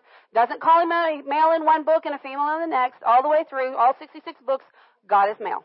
Amen. Jesus is male all the way through. The Holy Ghost is not an it. It's a him. That's the way it is. Well, then why are we male and female? Well, the clue is in the next verse. And God blessed them, and God said unto them, be fruitful, and multiply, and replenish the earth, and subdue it, and have dominion over the fish of the sea, and over the fowl of the air, and over every living thing that moveth upon the earth. So why do we have to have male and female? Procreation. That's the only way we can be fruitful and multiply. Every single creature on the earth, plants included, are male and female. Oh, now, Pastor, what about those asexual or hermaphrodite blah, blah, blahs? Those are because of the curse. That's because of the corruption of the world. Things have been twisted out of shape and out of place. But the majority of the situation is male, female. If you don't have a cow and a bull, you ain't getting no baby cow. If you don't have a stallion and a mare, you're not getting a baby horse. If you don't have a rooster and a hen, you ain't getting a chicken. And if you don't have a man and a woman, you are not getting a human. Period. It takes two of opposite sex. Glory to God. I'm not being mean. I'm trying to teach you what of God's design. I'm not being mean. You all know I have great compassion for people that have these issues, and that I'll deal with the devil's in them if they'll allow it. All right.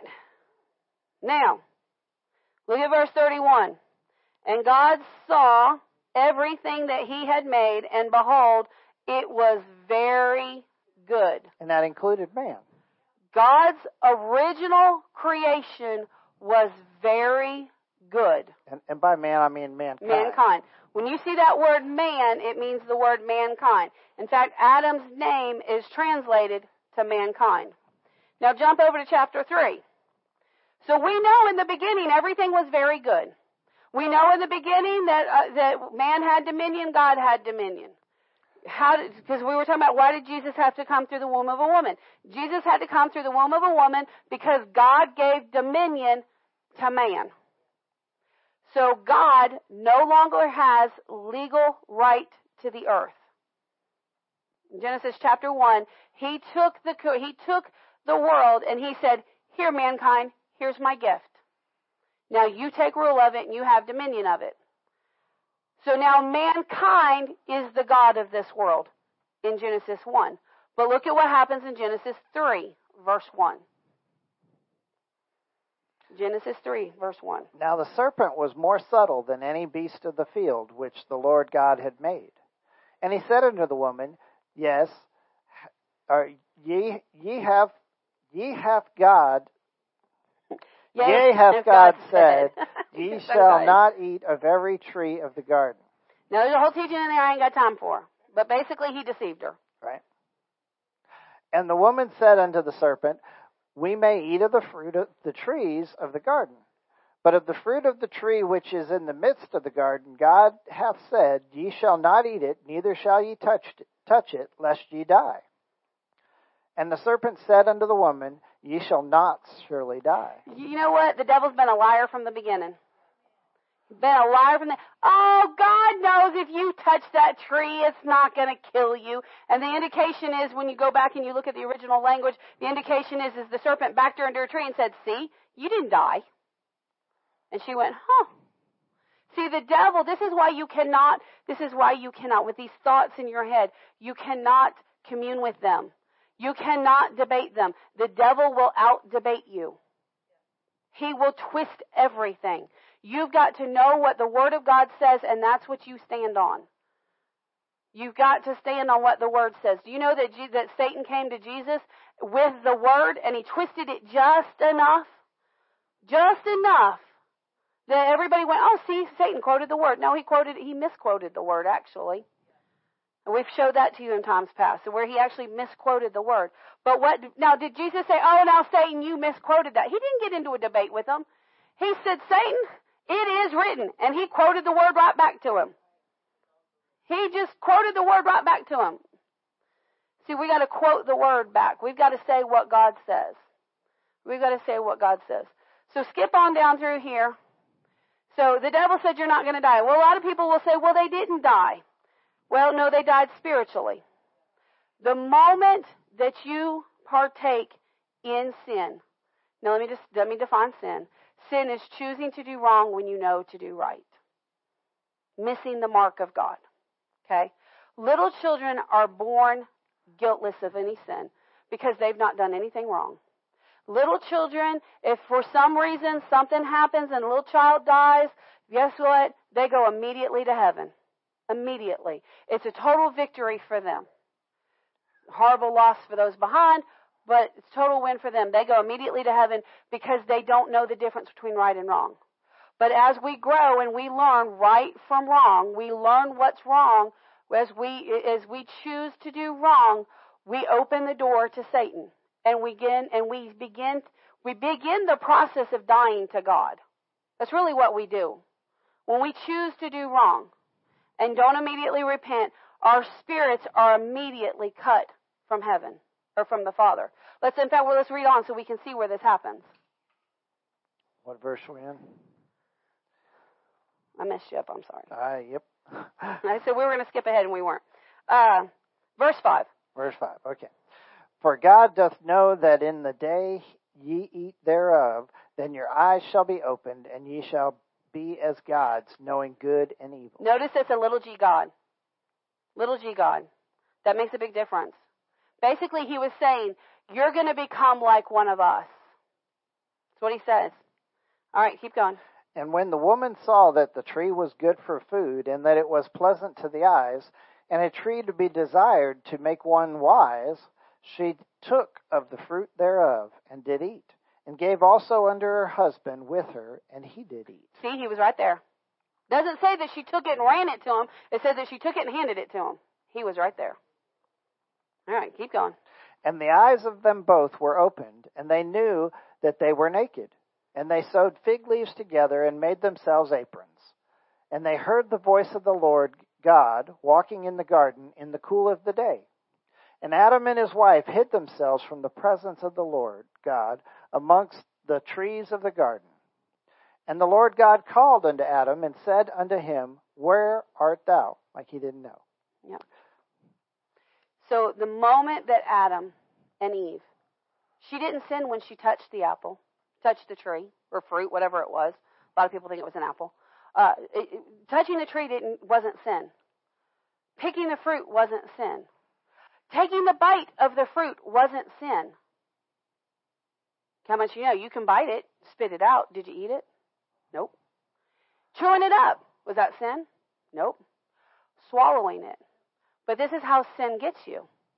This is how it starts with a thought, and you think on it. And you think on it, and you're chewing on it, and you're chewing on it. And then you begin to take the action, and then you stop and you go, no, I'm not going to do that. Still haven't sinned. But eventually you actually take the action, and that's the moment that you sin. And the moment that they sinned, it says that their eyes were opened. The moment that they sinned, they knew immediately what was their eyes open to, that they were cut off from God. Immediately they became aware of darkness that surrounded them. Immediately, they became aware that their safe eternity has been broken. Immediately, they knew that it says that they were naked. Now, a lot of people think that Adam and Eve ran around the garden naked. No, they didn't. They were dressed in they were dressed in the glory of God. They were dressed in the glory of God. But you can't be one with darkness and be clothed in the glory of God. So the moment that they swallowed that fruit, that moment that they swallowed that glory that they were clothed in was suddenly gone. And they went, this is not pretty, and this is not okay, and we need some covering, we need some fig leaves. Hello, we need something. So immediately they knew, and they knew that they were, and because they knew, we can't sense God. They knew that God couldn't sense them. And so when they heard God coming in the garden and walking, they hid because they thought, oh, God's going to be mad. How much you know when we do something wrong, we immediately are overtaken with, God's going to be mad. But how did God Father show up? The Father showed up and said, where art thou? When you separate from God, God's going, hello, where are you? He goes immediately looking for you. Don't you know Jesus said that God will leave the 99 for the one? The Father goes immediately looking for you. And they said, oh, but Father, we're naked. And he said, who told you you were naked? God was not mad at them. He was mad at the devil. He said, who bewildered you? Who did this to you? Because the Father knew exactly what had happened. And the Father knew exactly what this meant. He meant that the world no longer belonged to his mankind. This world now belonged to the devil and demons. This meant that mankind was put on the earth to rule and reign over devils and demons, and now the devils and demons were going to rule over mankind. And so God knew immediately. Immediately. And so spiritually, that day, Adam and Eve were cut off from the Father. And when you don't have Jesus Christ as your Lord and Savior after you reach the age of accountability, once you've learned right from wrong, then you're cut off. I'm going to tell you what cut off feels like. And I know most of y'all in here know what cut off feels like. Cut off feels like there's an emptiness on the inside. Cut off feels like there's a void. Cut off feels like something's just not right. Cut off feels like there's a darkness in the inside.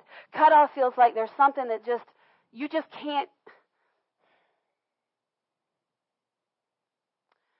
Darkness feels like death on the inside. I saw somebody the other day had a shirt on, and tears, walking, a little girl. And she had this shirt on. It had a big skull on it, Day of the Dead skull on it. And it said, dead inside, but caffeinated. I said, oh, dear Lord in heaven, she has no idea what that shirt says. That shirt says she's cut off from God. She's headed for hell. According to the shirt. I'm not making a determination of her heart. I'm saying according to what the shirt declared, dead on the inside, cut off from God.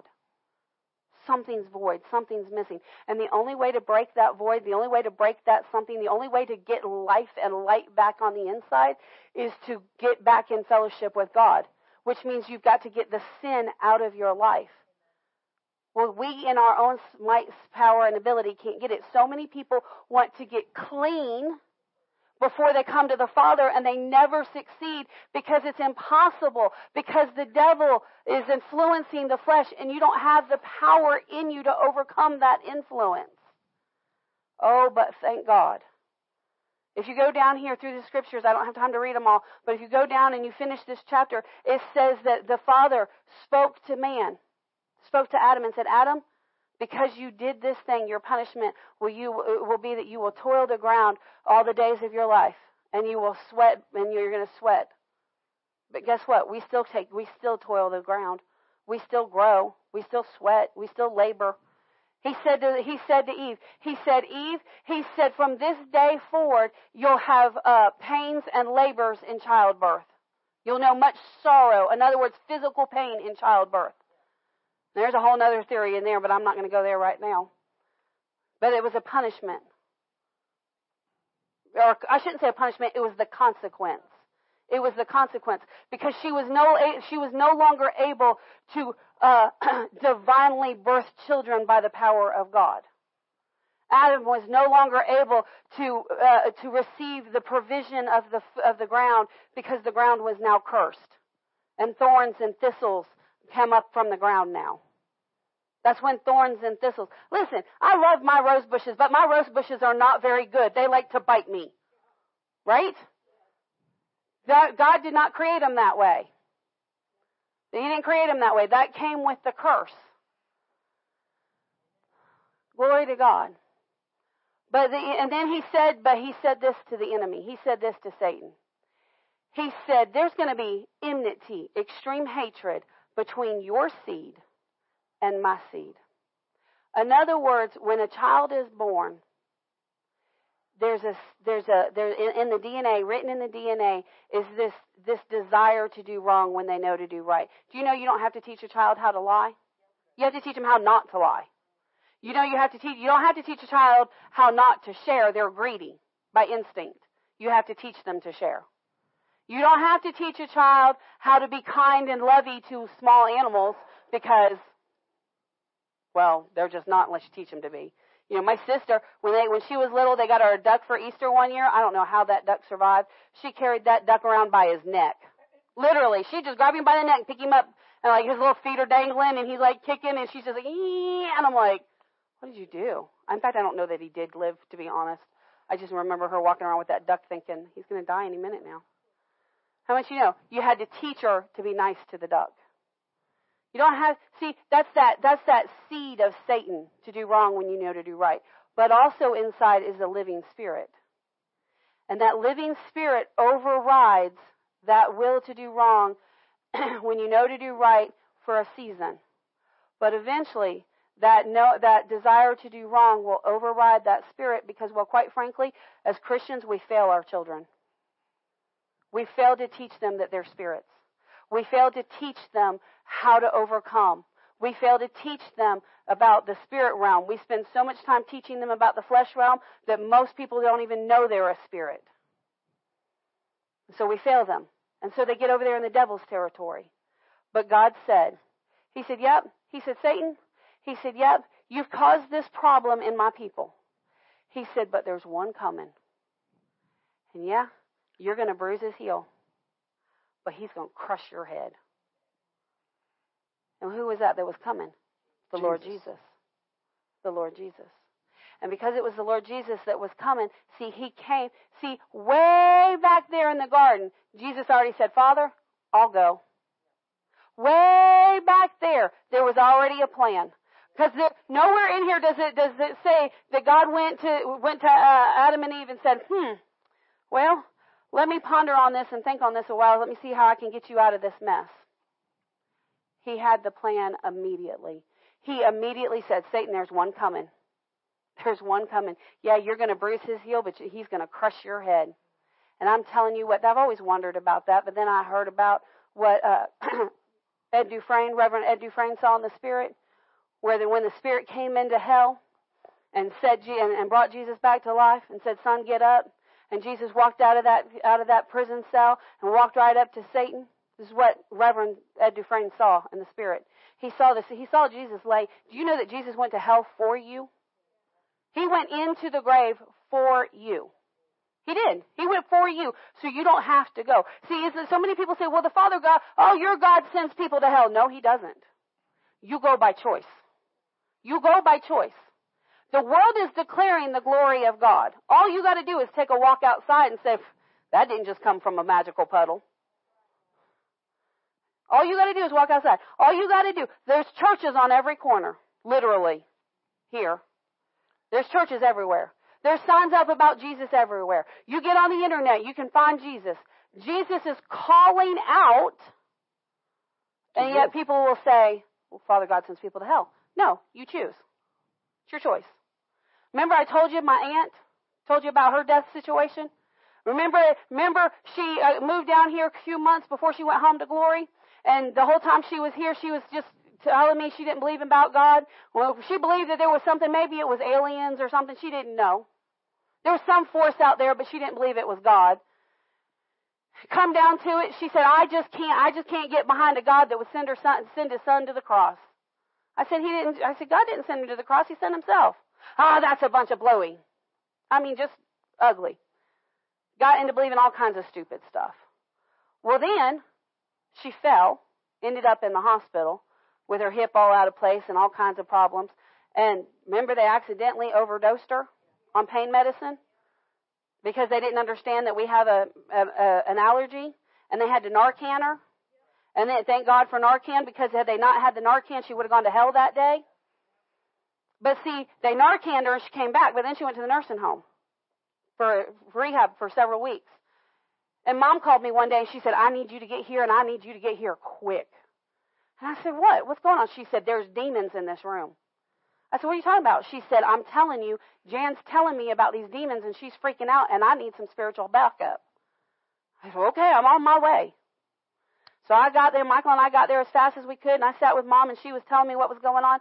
My aunt would say this. My aunt would be sitting there, and she'd say, Ann, get away. There's somebody sitting there. Do you not see that woman? They're there to do harm to you. She'd get all torn up. And she said, when at night, she'd say, there's people in here that are very, very mean, and they torture me, and they torment me, and they do mean things to me, and I can't do anything to defend myself. Remember she talked about that? And she talked about how she realized, she told my mom, she said, she was sitting there in between eternity and the natural. She spent about 2 weeks going back and forth between eternity and the natural, going back and forth and going back and forth. And she said to Mom, she said, there's a light about you. And Mom said, what? She said, she said, you have a light about you. And Mom said, yeah, that's Jesus. And she said, so my mom said, Jan, do you see light in Robbie? She said, oh yeah, she's got light. Yeah. What about Mike? Yep. What about your daughter? Yeah, they got light. Well, what's that light? It's Jesus. It's the light of God. Jesus said, I am the light. And so she got all stressed out and all torn up because these evil people were there to do evil things. And Jan was afraid that they were going to get a hold of my mom as well as her. And Mom said, Jan, she said, I'm not afraid of those things. Get out of here in Jesus. Get out of here in Jesus' name.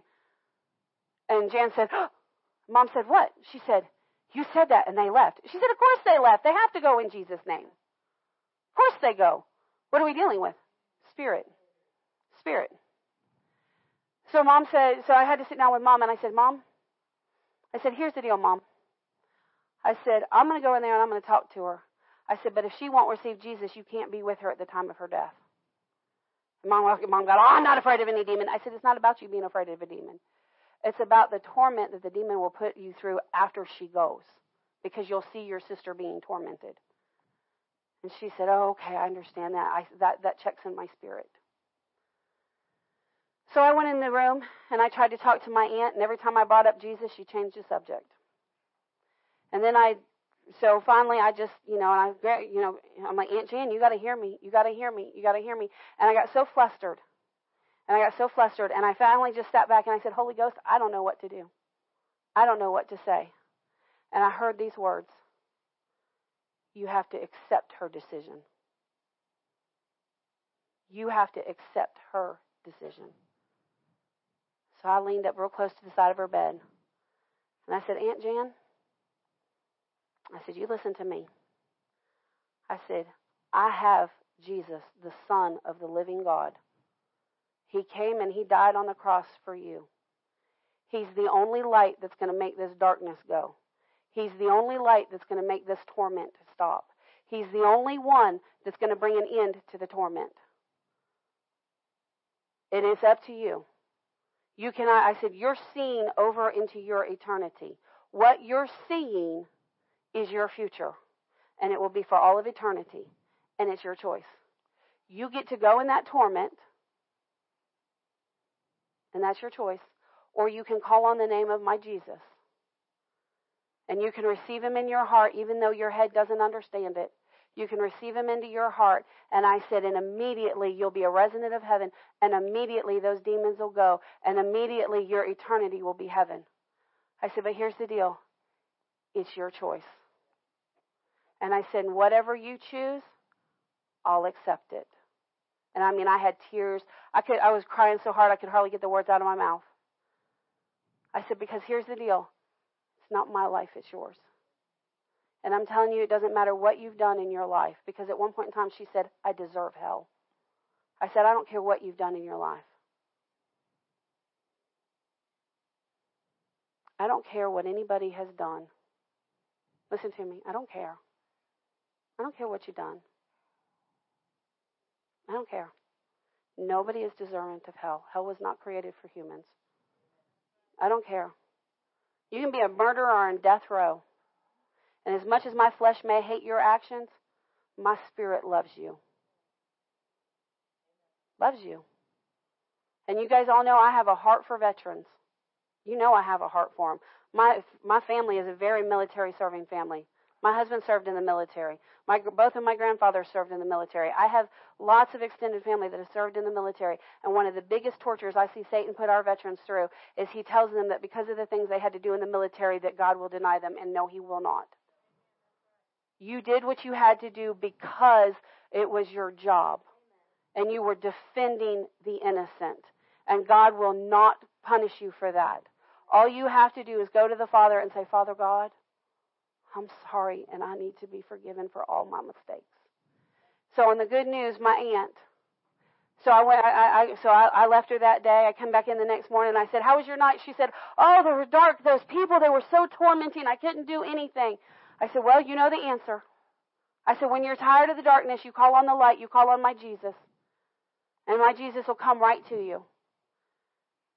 And so towards the end of the day, she said, okay. I said, towards the end of the day, I said, well, we're getting ready to go. Are you ready to receive my Jesus? And she said, no, not today. I said, okay. I said, well, if when the darkness comes and they come to torment you and you've had enough, you just call on my Jesus and tell him you receive him, and my Jesus will be right there for you. And she said, okay. And I came in the next day. I said, you receive my Jesus? No, not yet. I said, oh, okay. Went through the whole thing again. The next day we came in the room and there was a change in the atmosphere. There was a total change in the atmosphere. And my aunt was completely at peace. She no longer had a face of terror on her, a look of terror on her face.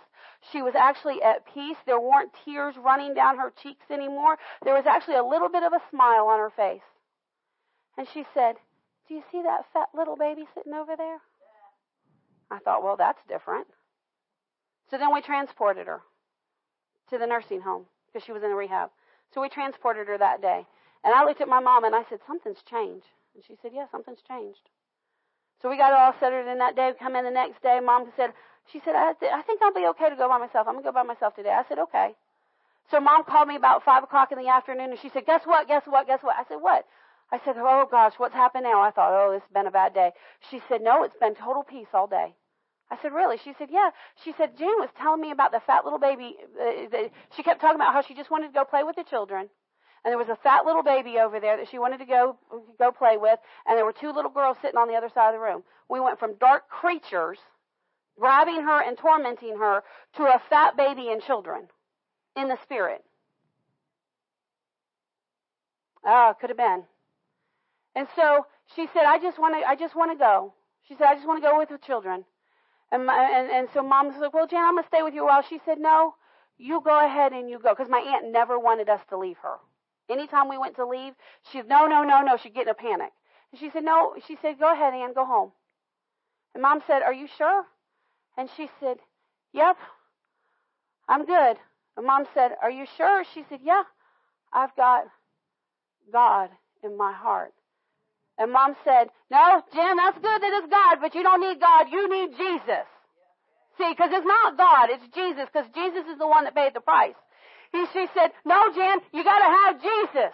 And she said, I've got, because she couldn't get her breath. She said, I've got Jesus. You go. I'm okay. And Mom left, called me, and she said, should I call her daughter? Should I tell her? She said, because the atmosphere's all right. I said, let's give it one more day. Let's just make sure, mental. Let's just make sure. Let's make sure that she confesses the same thing the next day. Well, 8 o'clock at night, I get a phone call from an unknown number. I don't answer it. They get a phone call, unknown number. She gets nobody answers the phone. So the next thing we know, we get a phone call from her daughter who's in Maryland. And she is wailing in great agony. Wailing in great agony. What's going on? We thought one of the boys or something happened. Something happened to one of the boys or something. And she said, I just got a call from the nursing home. Mom passed away. Oh my God, she's in hell. And Mom said, wait, no. She literally thought that we were just telling her that just to make her feel good. And she said, no. And we told her what happened. And she said, oh, praise God.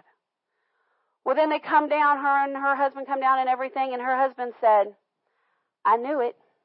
I told my wife months ago. He said, we were praying for a miracle. And I knew that she had to get down here so she'd make heaven. He said, I know in my spirit she made heaven. In fact, Zach texted me because he called or something, and I said, whoo, Jan made heaven. And I said, I'm dancing with her in the spirit. He said, what's that? I said, my spirit has a witness that her spirit's in heaven and we're both dancing together. See, there's a heaven to have and a hell to shun. There's a heaven to have and a hell to shun. The book is not just a book. The book is the living word of God. And we've got to get this down on the inside of us so that we can bring others into this wonderful, glorious time and into this wonderful, glorious place. You've got to get it inside of you, so far down inside of you that when you get squeezed, you go, Jesus! Not, well, I think I'll put up with the devil for a while.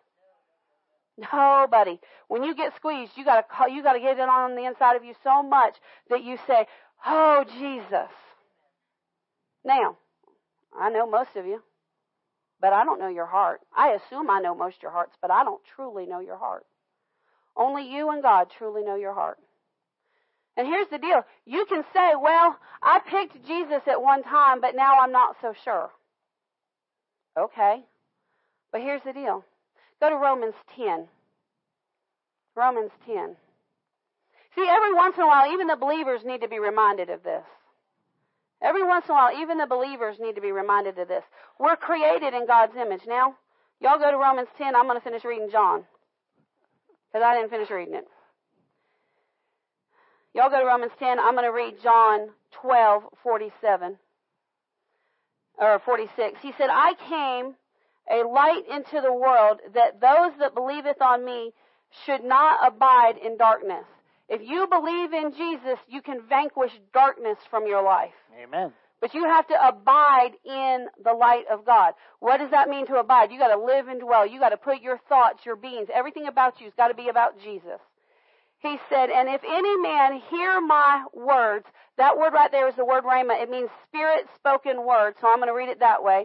He said, and if any man hear my spirit spoken word and believe not, I judge him not. For I came not to judge the world, but to save the world. Amen. If you have received Jesus as your Lord and Savior, you will not go before the judgment seat of God. You will go before the judgment seat of Christ, which that judgment seat is your reward. You'll get rewards in that seat.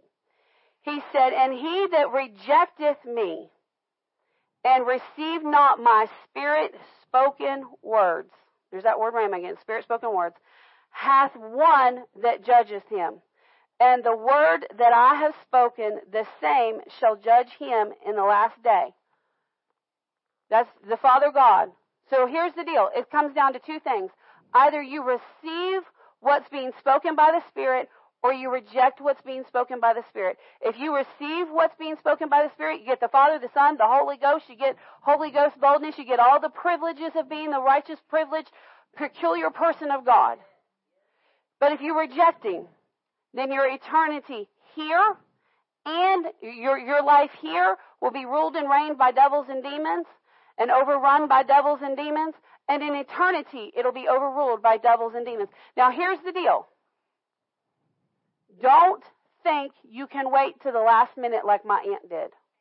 Because I'm telling you, if it was not for the Narcan, she would have died and gone to hell. The only reason she got the chance that she got is because we were in this church, my family, and their churches. There was an army of people praying for her. And our prayers were being led by the Spirit. Because I told the Lord, I said, Father God, you can allow her to see into the Spirit. Give her a glimpse of her eternity and help her unbelief. And He did exactly what I asked Him to do. Amen. And that was what turned it for her. So don't think you can say, well, I've got time. Because you could get out here, get in an accident, and die. You may not have time. He said, for I have not spoken of myself. And I'm telling you, I'm not speaking of myself. I'm not speaking of I'm talking about Jesus a lot. But really, I can say this. I have not spoken of myself, but the Father which sent me and gave me a commandment, what I should say and what I should speak. Let me tell you right now. Here was the sermon that I had. Jesus says of Himself. In other words, I was going to preach on Jesus confesses it. This is what Jesus says about Himself. Therefore, this is what we're supposed to say about ourselves. Did I preach that? Nope. Why? Because it wasn't my words. It was the Father's words. On the live feed, they said, I need a title. I said, only the Holy Ghost knows. Because I didn't know. He says this. He says, and I know that His commandment is life everlasting. When I follow His commandment, when I do what the Father tells me to do, it brings life everlasting. Whatsoever I speak, therefore, even as the Father said unto me, so I speak. We as believers are to speak what the Father speaks. And it's a commandment. And that's why the service started with an impartation of boldness to declare and speak His word. So because He wants to help you and aid you to speak what He commands. Romans 10. Romans 10. See, I keep running over, and the devil keeps beating me up because I'm not respecting the people's times. Because that was one of the blueprints, we would respect people's times and we wouldn't run over. And so the devil's been beating me up about that. And I'm like, but God. And God said, no man puts me on a watch. No man puts me on a watch. Sometimes we've got to take our watch and set it aside and say, Father, this time is your time. Because sometimes you can't get across what needs to be gotten across in an hour and a half to 2 hours. Now, does that mean we're going to run over all the time? No, I don't believe so, but sometimes you've got to. Romans chapter 10, Yes. verse 9. If thou shalt confess with thy mouth the Lord Jesus, and shalt believe in thine heart that God hath raised him from the dead, thou shalt be saved. All right, here's what we have to do to receive Christ, to be in Christed. So we've got our confession right here.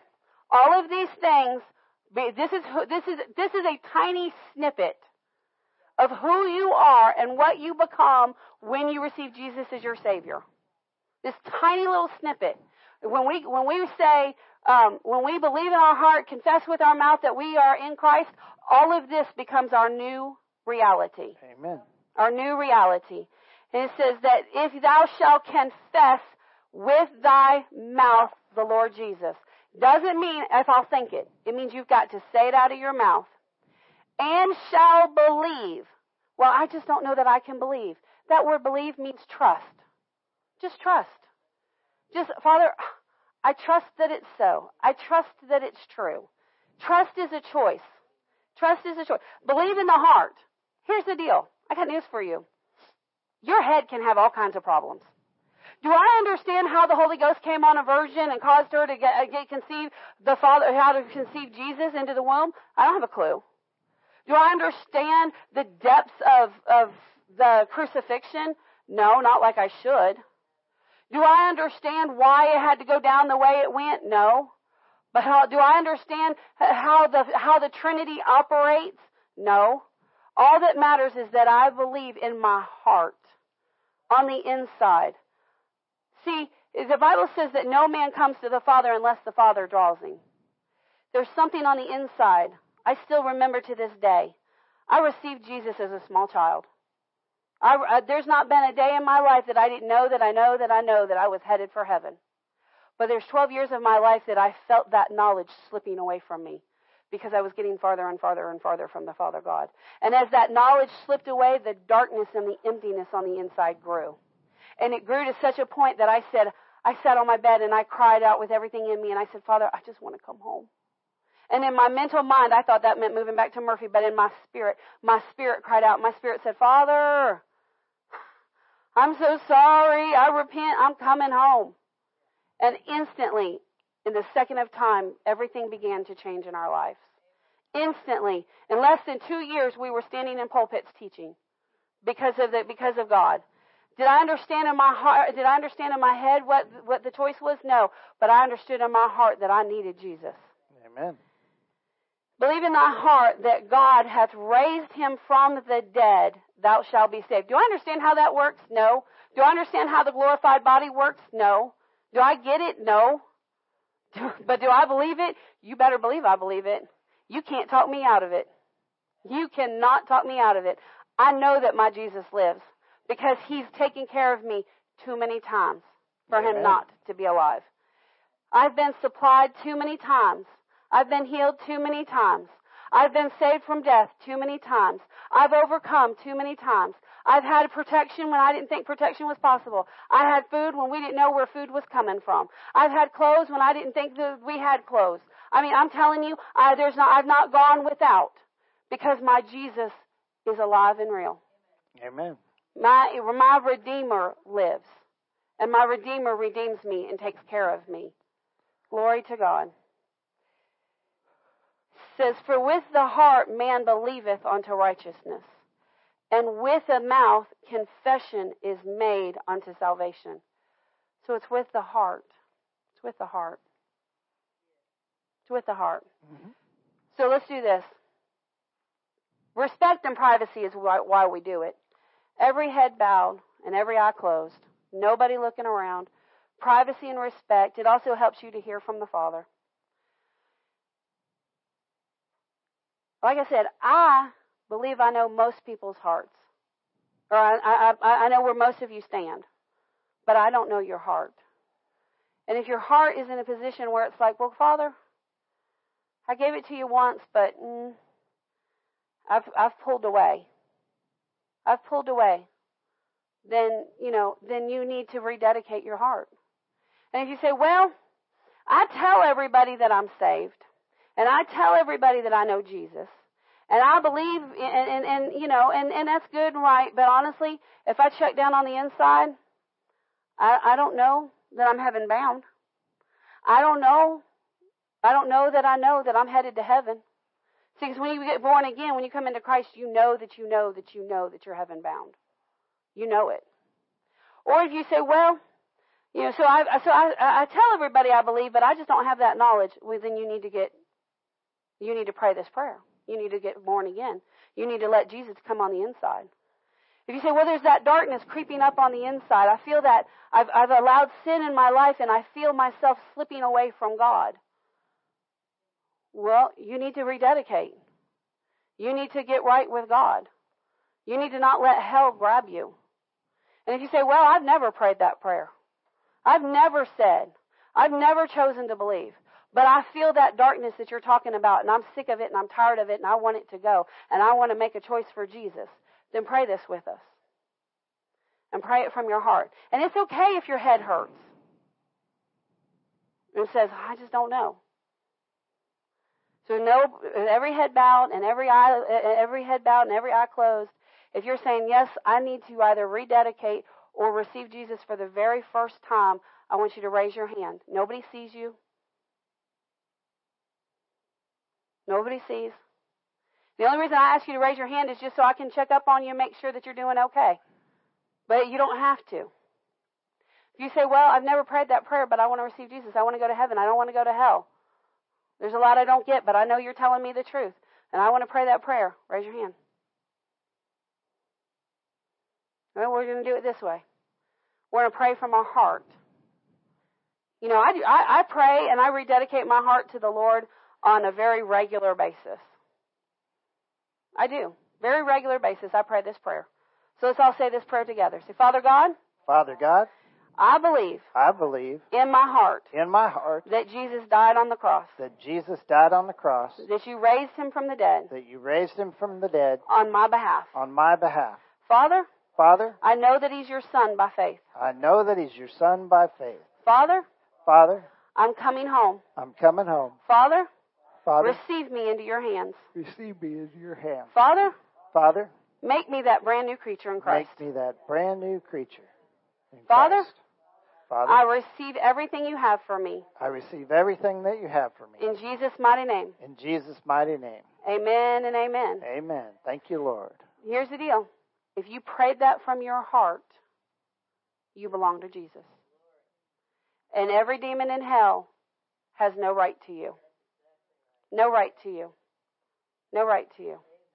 Well, glory to God. I preach myself happy and saved. Amen. Happy and saved. Glory to God. Well, tithes and offerings.